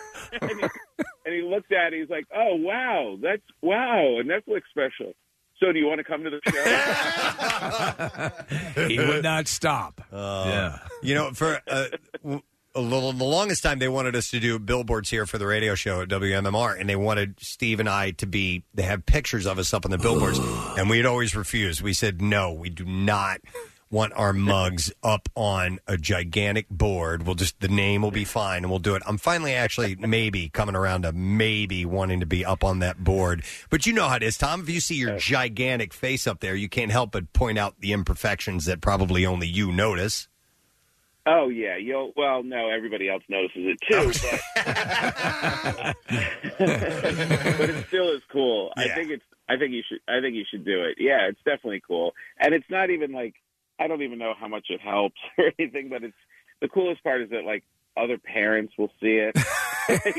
Yeah, that's what I was saying. So when they talked about billboards for our show, I think billboards or anything like that is really to sort of reaffirm to the people who listen to you or enjoy your stuff that you're worthy of a billboard. Because the odds of someone driving around going, what am I going to listen to on the radio? That billboard looks interesting. Yeah. Yeah. But there's nothing cooler, and I really would push them. I'm like, yeah, Times Square is cool. Yeah, Sunset Strip that's great. How about the one on the way to my children's school? Exactly. Where that girlfriend who broke up with me, where does she live? That's her. Yeah, I love that idea. That makes total sense. Oh, man. Why did you guys have an armadillo? Oh, that's a good question. You know what? Okay, so we had a story, and you know us, man. We'll talk about anything. And I'd seen where a guy in South America had stumbled across these fossils of these dinosaurs that were essentially gigantic armadillos. They call them carmadillos. They're the size of a car. So we were starting talking about that, and then our friend, somebody from the Academy of Natural Sciences here in Philadelphia heard, and they were like, we have armadillos. We'll bring armadillos by for you. So, we've never had an armadillo in the studio. Let's have an armadillo. That's why we had him in. Hilarious. We were... have a... Go ahead. I like that it's pooping. I like that it's pooping all over the studio. Yes. I have my cat. You can tell, like in L.A., spring is starting to happen. It's happens here a little earlier. Yeah. Because my cat is just on a rampage. He's like living with a serial killer. And there's a rat in my daughter's bathroom right now, hiding behind the toilet. Oh boy! And it's like it comes out, tries to escape, panics, pees and poos everywhere, and then goes back underneath the toilet. Oh my God! When cats do that, so we have 9 cats in our house, and like occasionally a field mouse will wander in, and I'm like, I just wanted to be there when it occurred to that mouse. Sweet God, what have I done? But do you in part want to try to catch that mouse? I do. I get it away from the impending doom of your cat. And I've done it. I've thrown now. I throw them out and try to get them outside. I am their advocate because it's just such overkill. But when this time when a cat locks into mode. And it's doing what it's supposed to do. That cat is protecting your daughter from that rat. Right, exactly. Yeah. And my wife, but they're all vegetarians. They all love animals, so they're like, it takes like a week and a half to get this thing out humanely. And I just walk down the hall slowly with my golf club, like I could end this tonight. I'm going to end this rat, but you want to do it. You don't want to scar your kids forever. No, that's true. Yeah. I guess are rats more prevalent where in L.A.? Because Bert Kreischer had a rat in his house as well, and you don't hear of rats in people's houses around here all that often. No, they're all over the place. It's like because it's a city, but there's also a lot of vegetation, all like ivy and all this stuff through it. So they last time a rat got in. Dragged in by the cat, and we got it out. It was like, okay, it was pretty quick. And then my daughter went to put on a shower cap, to take a shower, and it was filled with rat urine. Oh my God! No! That's like a bad fraternity prank. Oh. I know, exactly. And I was like, oh, well, you guys want this animal. The cat's the greatest, right? Wow. Are you an animal person per se, or? I love eating them. Well, guys, remember, Tom, in my parents' house, a possum got into the house and was hiding in like a mini trash can in the bathroom. And at night, same thing, like you were saying, at night it would come out and it crapped all over the bathroom. And my dad went in and found it. And then he was like blaming everyone in the house. He thought we were smearing poop all over the wall. Oh, God. What kind of track record was that? Right? Seriously. It's my daughter. She's crapping all over the can. But it was all over the bathroom. It was disgusting. And it had its own little apartment in the trash can for a while, right? For a while, yeah. And it was eating the cat's food, and the cat was losing weight. My mom couldn't figure out why. Oh, my God. So rats are a fairly frequent occurrence in the general area? Oh, yeah. They're all over the place. Man. Yeah, one time the worst part was I had in my pool, there was a pool vacuum. Yeah. And it clogged, so I dove into the pool. My family's like sitting there like waiting to go in, and I dive into the pool to get the vacuum out.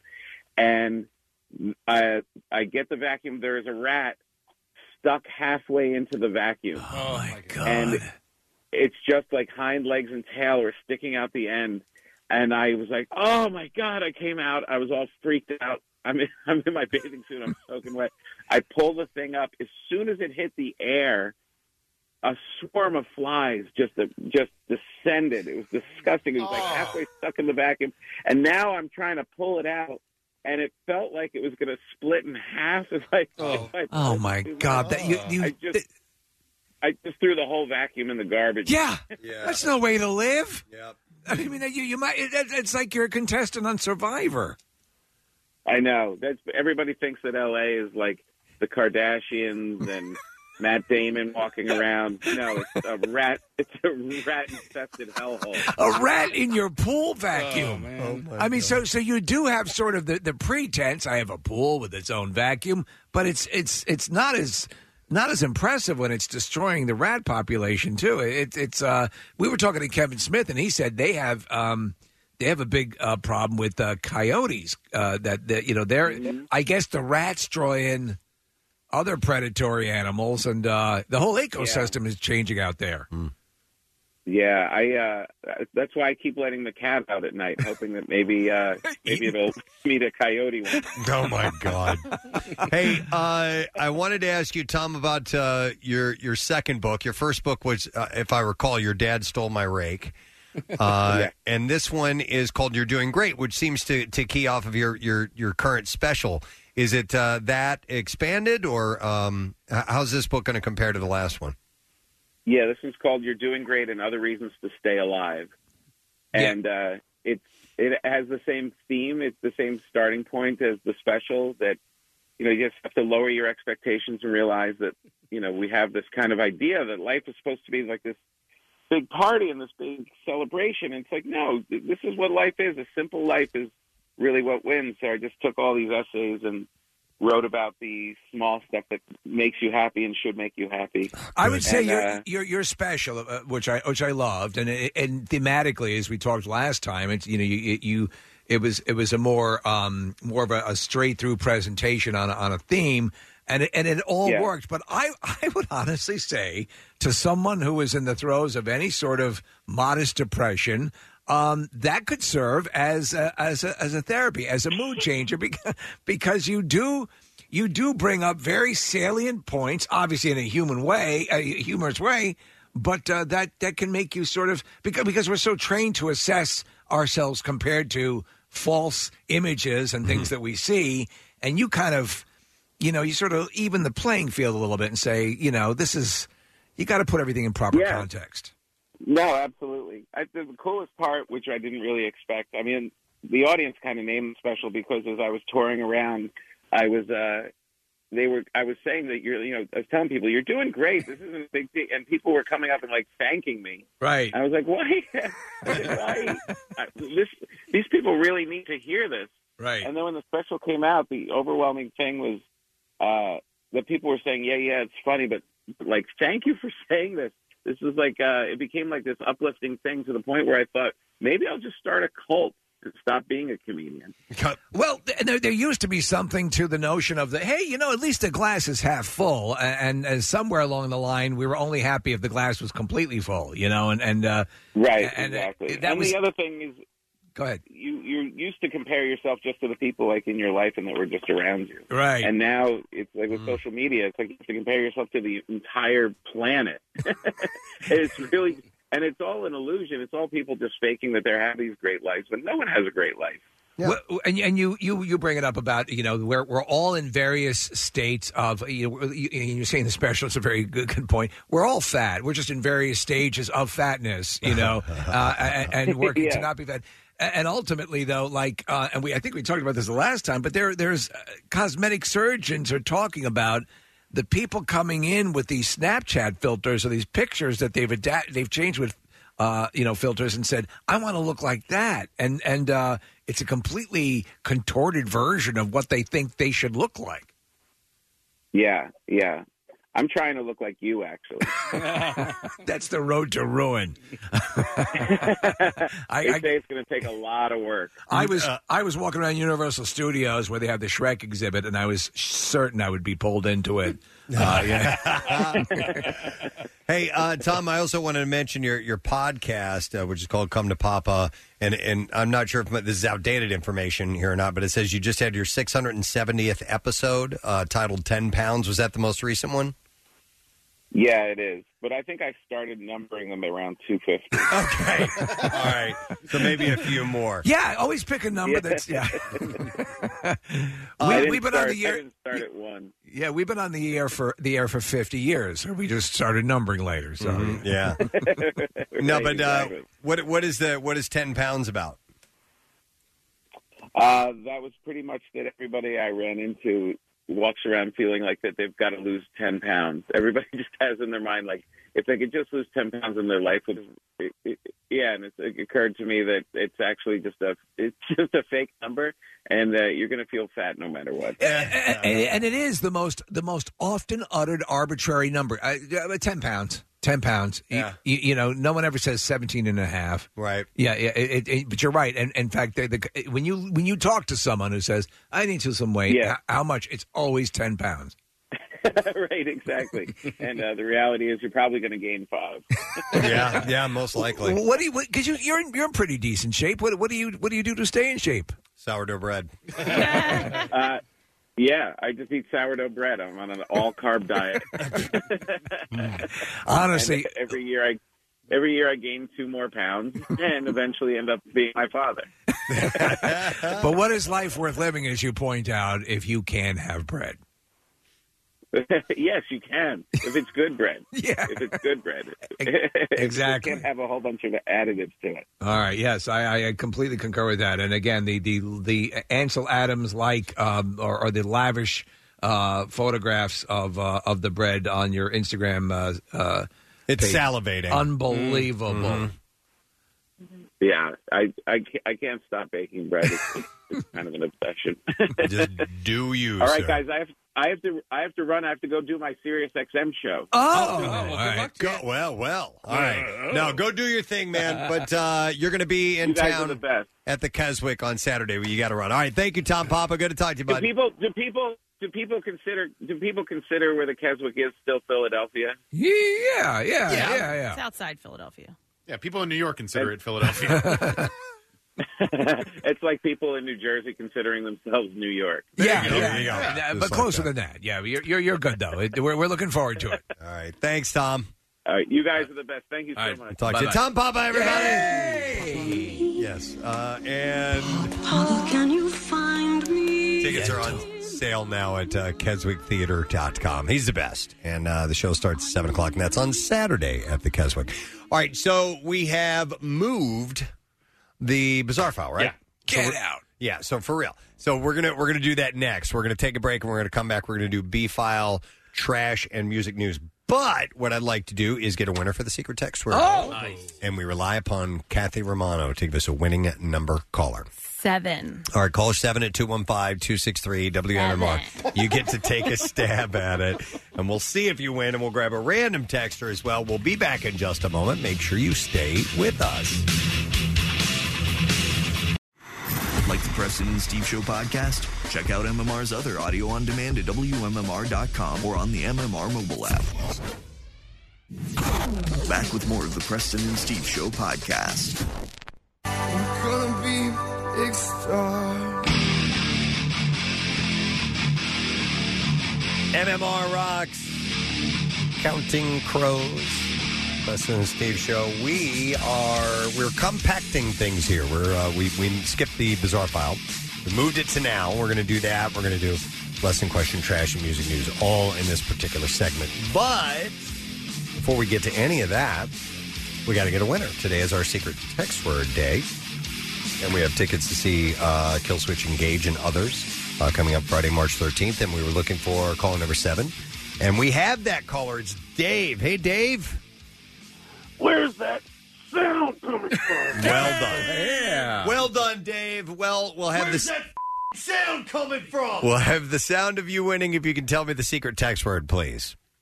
I'm going to guess snowblower. Snowblower.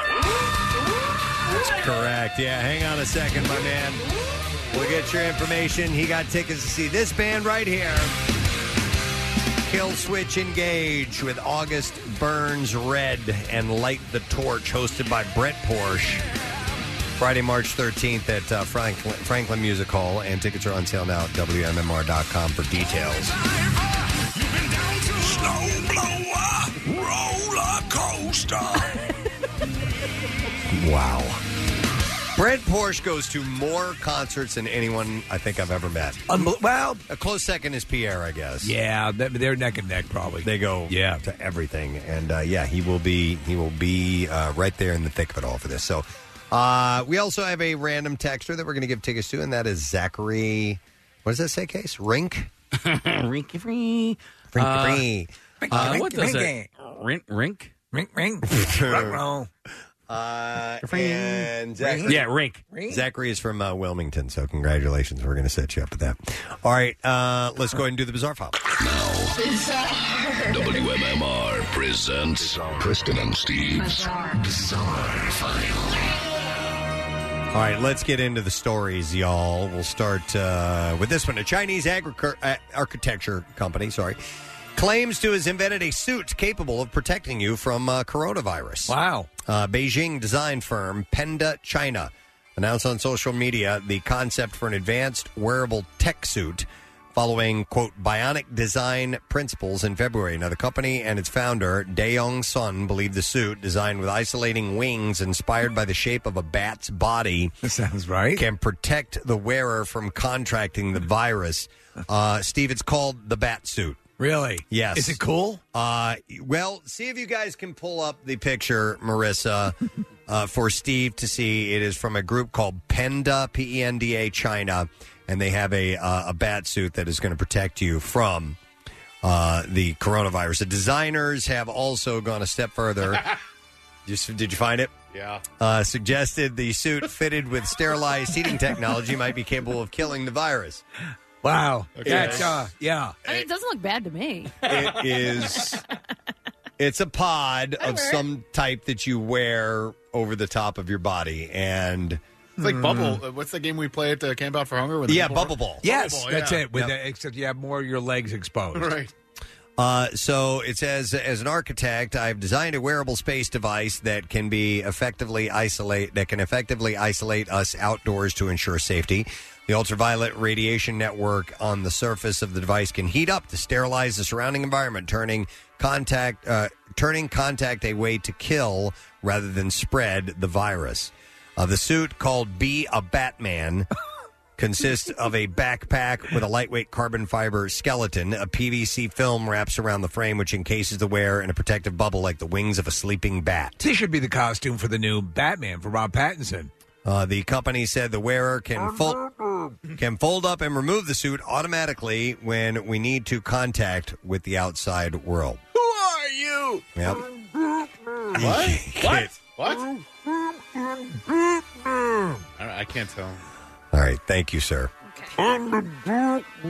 He's the Dark Knight, apparently. Police in Blackpool, UK, say they pulled over an 11-year-old who was driving a car around a public parking lot. An adult relative was also in the car and explained to police that he was tired of watching the boy sit in front of a computer playing Grand Theft Auto all day and wanted to show him how to drive for real. Get off that damn computer and get out and start driving. A British news agency report... Get married. The adult was issued a traffic offense, but the boy was not charged. But he was 11 years old, and they figured, well, he's going to play Grand Theft Auto. You ought to be driving a real car. Of course, because everything you do in a video game, you should be able to do in real life. I wonder how the kid did. You never know. I don't know, but he got some hookers. Sometimes goats are the problem. Police in Oregon responded to an adult group home where a goat had gone inside and acted in, quote, a threatening manner. Threatening goats are the worst. A resident of the group home located in Portland says he initially spotted the goat in the street and guided away from traffic, but then the animal followed him inside the home and started attempting to headbutt residents. In a group home, huh? Police were able to capture the goat and walk it to a nearby farm, which agreed to keep an eye on the animal until its owner could be found. You ever been butted by a goat? They can slam you they pretty hit good. hard. When I was a kid, we had family friends who had a farm, and I was terrified of those things because they were ornery as hell, and they would knock me on my ass. They get up on the back and they slam forward off their front paws. Yeah, and they can knock you out. Yeah. All right. Let's see. In a nation where violence in schools has become a more regular occurrence than ever before, some of the students, parents, and staff of Woodard Junior High School say that they're not overreacting by being fearful of a pink unicorn. A school's resource officer confirmed a man wearing a pink unicorn costume is often seen oddly lurking near the school. It's one of those inflatable ones, too. Yeah. Looks huge. It's Uniclaws. He was last spotted on Friday. The district says that they are aware of the situation and is confident in its partnership with the police. But the PD determined that the unicorn man may be a low-level threat. I'm Unicorn Man. A few students say the unicorn even watches them as they're outdoors during PE. I'm protecting the children. But school officials say that they can't do anything since he's off school property. I'm the Pink Knight. That's pretty wild. Do the Dark Knight as well, huh? I think he's the Pink Knight. Sorry. Yeah. All right, and then we'll do one more story and wrap it up. Let's and with this one, this is pretty. No, that's somebody killed. I'll skip that. Sorry, I'll save it for another day. Spin to it? I'll save it for tomorrow. Let's see. How about that one's boring? I want to make sure I get a good one for you. Yeah. We appreciate that. That one, somebody died in that one. Eeny, meeny, miny, mo. Mm-hmm. All right, how about this guy? The UK's most opinionated man has penned angry letters to his local paper every single day for 42 years. Is it about a local Pilates place? Bernie Carroll she didn't even hear it. Bernie Carroll is 70 years old. He has been sending daily obsessive ramblings to the Liverpool Echo since 1978. He first wrote a letter mocking the council about something he can't even remember, and it was the first time first of many, as the compulsive writer has sent over 15,000 letters to the paper, amassing roughly 4 million words over the years. Oh, my God. The letters are initially a way for Bernie to vent about the militant council of the 70s and 80s in Liverpool, where he lives. Over the years, there hasn't been a single topic he hasn't had an opinion on. His most recent letter focused on his frustrations at the nonstop fireworks in his area and the dog poop bags being left on railings in parks. It's a bloody disgrace. He said, I'm the most opinionated man in the UK. There's nothing I won't have an opinion on. In the 80s, it was utter lunacy. I just felt angry all the time and had no outlet until I started writing these letters. My current annoyance is with these nonstop fireworks that keep going off. It's like people have money to burn, and these dog poop bags that are hanging around park railings. And these smiling children. It's a tasteless new Brit art genre intended to provoke thought and debate, like Tracy Emin's Grubby Bed. Yes, Tracy Emin's Grubby Bed. He said, I know my letters probably won't ever lead to any actual change or solve any issues, but it's a cathartic experience for me. He loves to waste his time. I guess so. And that is what I have in the bizarre file for you this morning. All right, today's lesson question, our prize we are going to give away is a 4-pack of, no, that's not it. It's a $50 gift card to Wilson's Secret Sauce Barbecue Restaurant. They'll be taking part in their 12th or 13th Cardboard Classic on Friday. Question that we are going to go with is, what actress was briefly a bassist with the band Metallica? It's amazing, really. 215-263-WMMR. Which actress was briefly a bassist with the band Metallica? If you heard that earlier this morning and know the answer, you should call. And while we're waiting for that call, we'll do the trash. The trash business is a gold mine. 93.3 WMMR with Preston and Steve's Hollywood Trash. All right, let's see what stories we get today. Steve, what you got for us? Well, 7 years after Amanda Bynes posted that infamous tweet asking Drake to murder her vagina, the former child star is reaching out to the rapper again. Bynes, who has recently managed to take control of her mental health, took to Instagram to request that Drake simply meet her vagina for coffee. Oh, okay. That's nice. So things have gotten better. Queen Elizabeth and Prince Harry reunited for lunch on Sunday for the first time since he and Meghan Markle moved to Canada. Fortunately, the meeting, which many assume would be strained and awkward, ended up with the two openly fornicating on a coffee table. Whoa! My God. So it went well, I guess. And Harvey Weinstein reportedly going stir-crazy. He sits in a New York City hospital room awaiting incarceration. Weinstein says it's gotten so bad that he's spanking it in front of the mirror just so he can force someone to watch. God. And that's your Hollywood Trash. All right, let's get a winner. We're looking for which actress briefly appeared as a bassist with Metallica. And I will go to Brian for the answer. Hey, Brian. Yeah. All right, Brian, what actress was briefly a bassist with Metallica? Patricia Heaton. Patricia Heaton. Yeah. Correct, sir. Hang on, Brian. We got you a $50 gift card for Wilson's Secret Sauce Barbecue Restaurant, taking part in their 12th to 13th Cardboard Classic. They're going to be selling, I love this, pulled pork and brisket sandwiches from their sled, donating the proceeds to Phil Abundance. That's great. They're good people. Check them out at 265 East Township Line Road in Upper Darby. A barbecue-based business with vegan and vegetarian options. Online at secretsaucebbq.com. And I will say categorically, my favorite barbecue in all of Delaware County. It is my favorite brisket. I can say that because they are a sponsor of the show now. Have they, they've been Camp Out for Hunger, haven't they? Oh, yeah. Last couple of years, they've provided dinner for us. Love those guys. All right, music news time, and then after that, we have a show announcement. Now, Preston and Steve's Music News on 93.3 WMMR. Biscuits! Well, after teasing it on social media last week, Foo Fighters have confirmed that the band will headline DC Jam on July 4th in Washington, D.C., and it marks the 25th anniversary of the release of the Foo Fighters' self-titled debut, that date on 1995. So it's an anniversary of sorts. What an eclectic lineup for this show, by the way. This does sound pretty interesting. So the all-day, all-night celebration will take place at FedEx Field in the nation's capital and feature performances from not only Foo Fighters, but Chris Stapleton, Pharrell Williams. Interesting. The Go-Go's. I like that. Seattle's Band of Horses. I also saw that Band of Horses. that Radkey is on the on the bill, We as like well as a Radkey few a other lot. bands. Yeah. They played the MMRBQ a couple of years ago. DC Jam will feature side attractions including a barbecue competition, tailgate party, rides, games, and more to be added and announced as the date nears. Fan pre-sale is underway now, and the sales for the general public are happening on Friday at 10 a.m. Bush will release its 8th studio album in May. It's titled The Kingdom. The band has already shared the first single titled Flowers on a Grave, which is available at all streaming platforms now. Gavin Rossdale said about the LP, we're really proud of The Kingdom. It's as if all roads traveled over the last few years have gotten us to this point. We look forward to this cycle. Old fans, new fans, like-minded people who are searching for the kingdom. Follows up Black and White Rainbows album, which came out in 2017. So they got some new music coming out.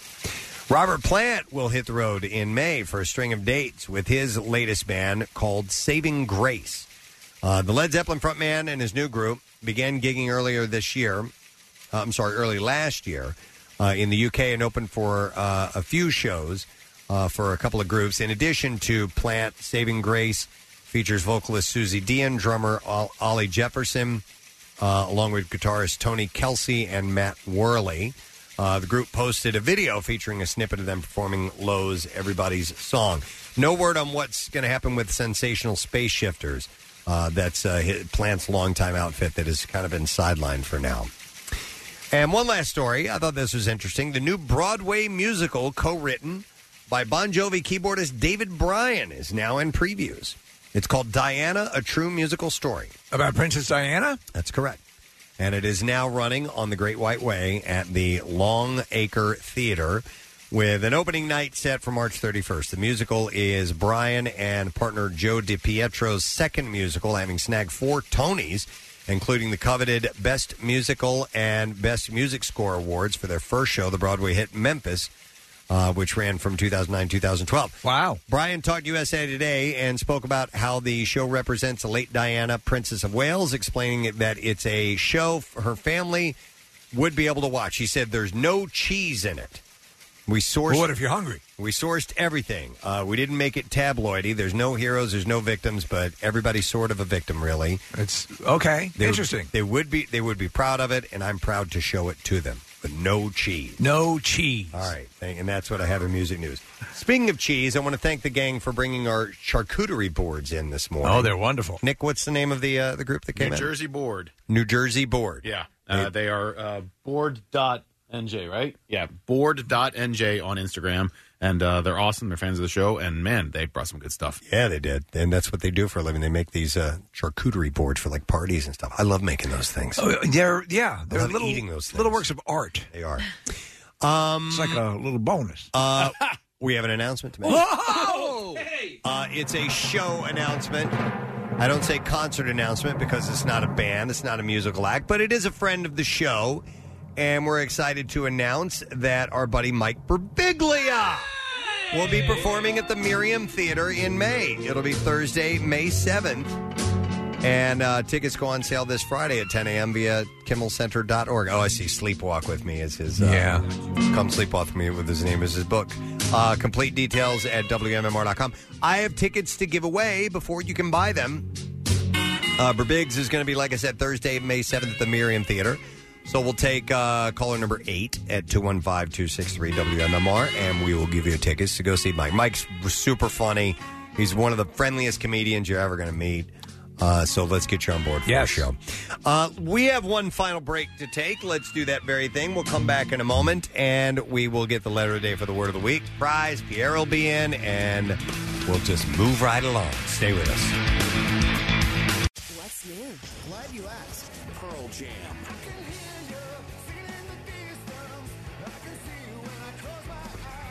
Rival Sons.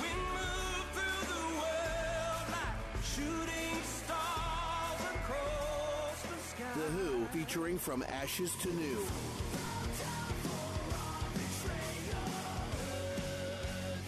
New music, more of everything that rocks. On 93.3 WMMR.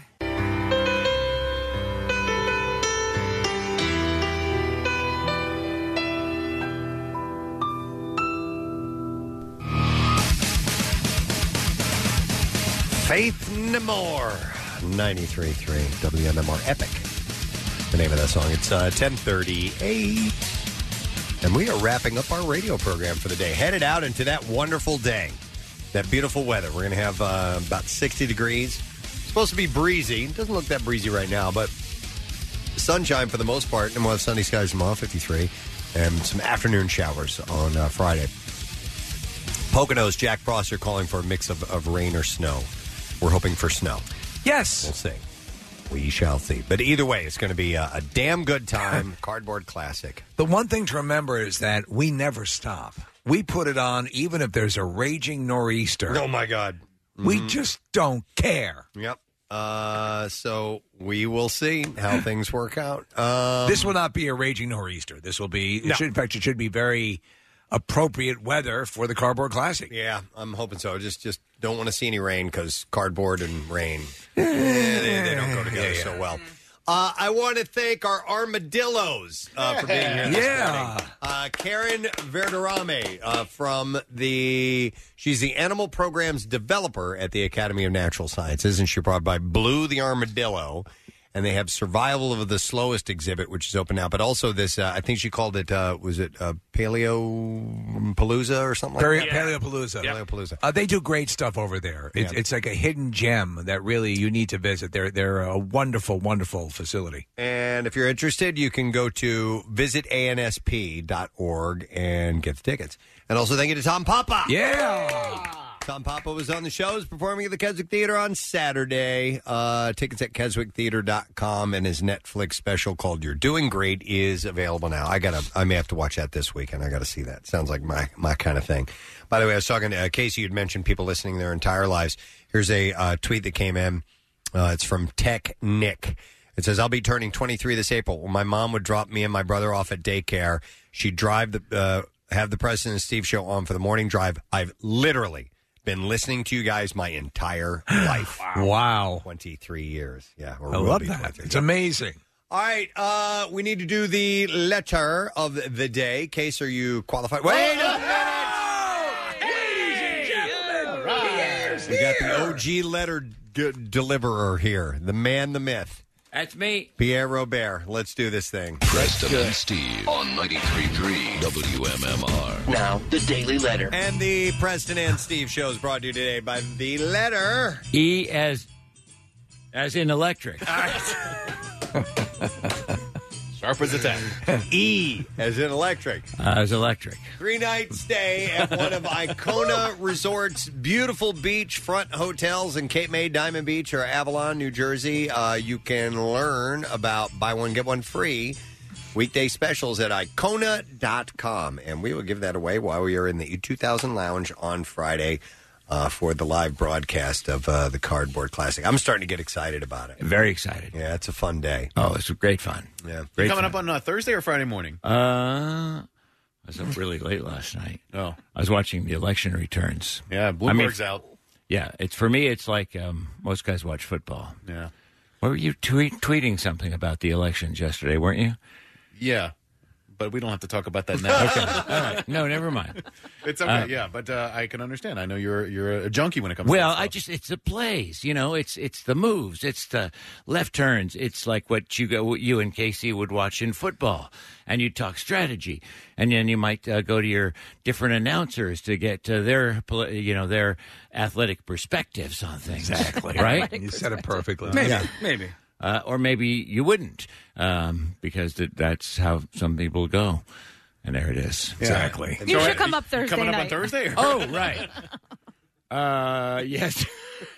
But it's about the plays and the moves. I've got to go to, as an athlete, I've got to go to the gymnasium. I see. And after that, I shall proceed to the area and go there. I think you came up on Thursday night last year because it's sometimes difficult for you to get up there on Friday, so that's why I was asking. Yes, I am going to do that on Thursday. Yeah. Okay. All right. Nice. Cool. And you had earlier in the week you were talking about falls, weren't you? Pictures of falls. Yes. Yeah. And you're course, in there. There's no better one, in my opinion, than my particular crash coming down on the double-decker bus. Marissa, God, I'm having trouble with her name today. I know. Had Sorry, she just started working here. isolated various videos and pictures of each one of us on the show falling at some point, and you are featured prominently in that with that video.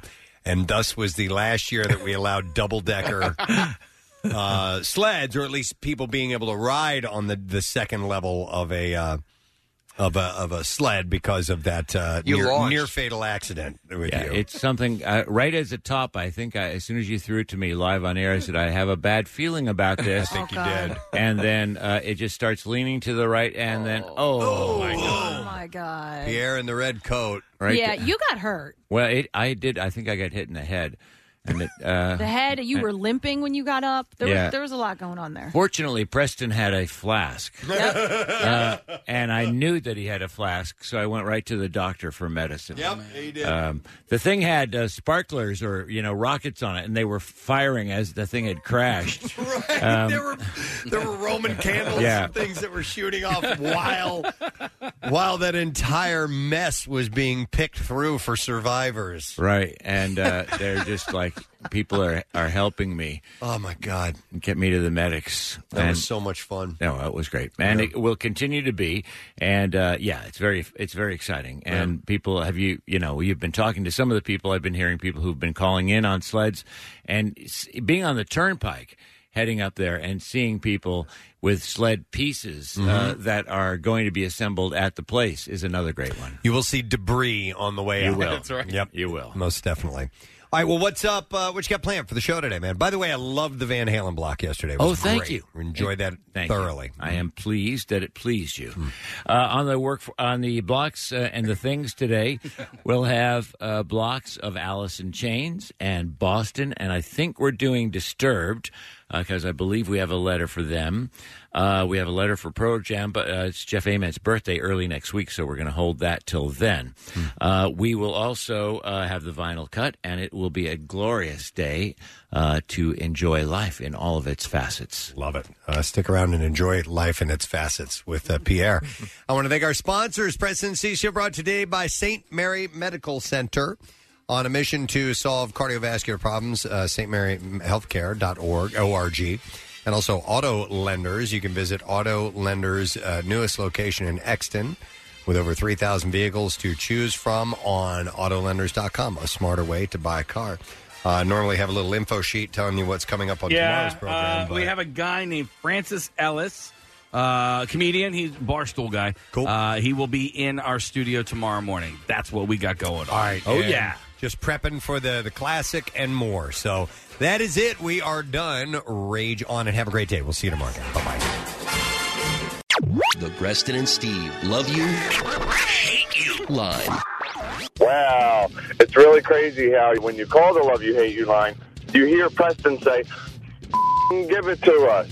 So when you hear Preston say the word, it jolts your mind so much that you forget what you were going to say. Thanks, Presbo. Next message. So it was super amazing. I met Casey Boy out on the weekend, and he gave me 5-finger death punch tickets. Babysitters are hard to come by, but I am finding a babysitter for 5-finger death punch.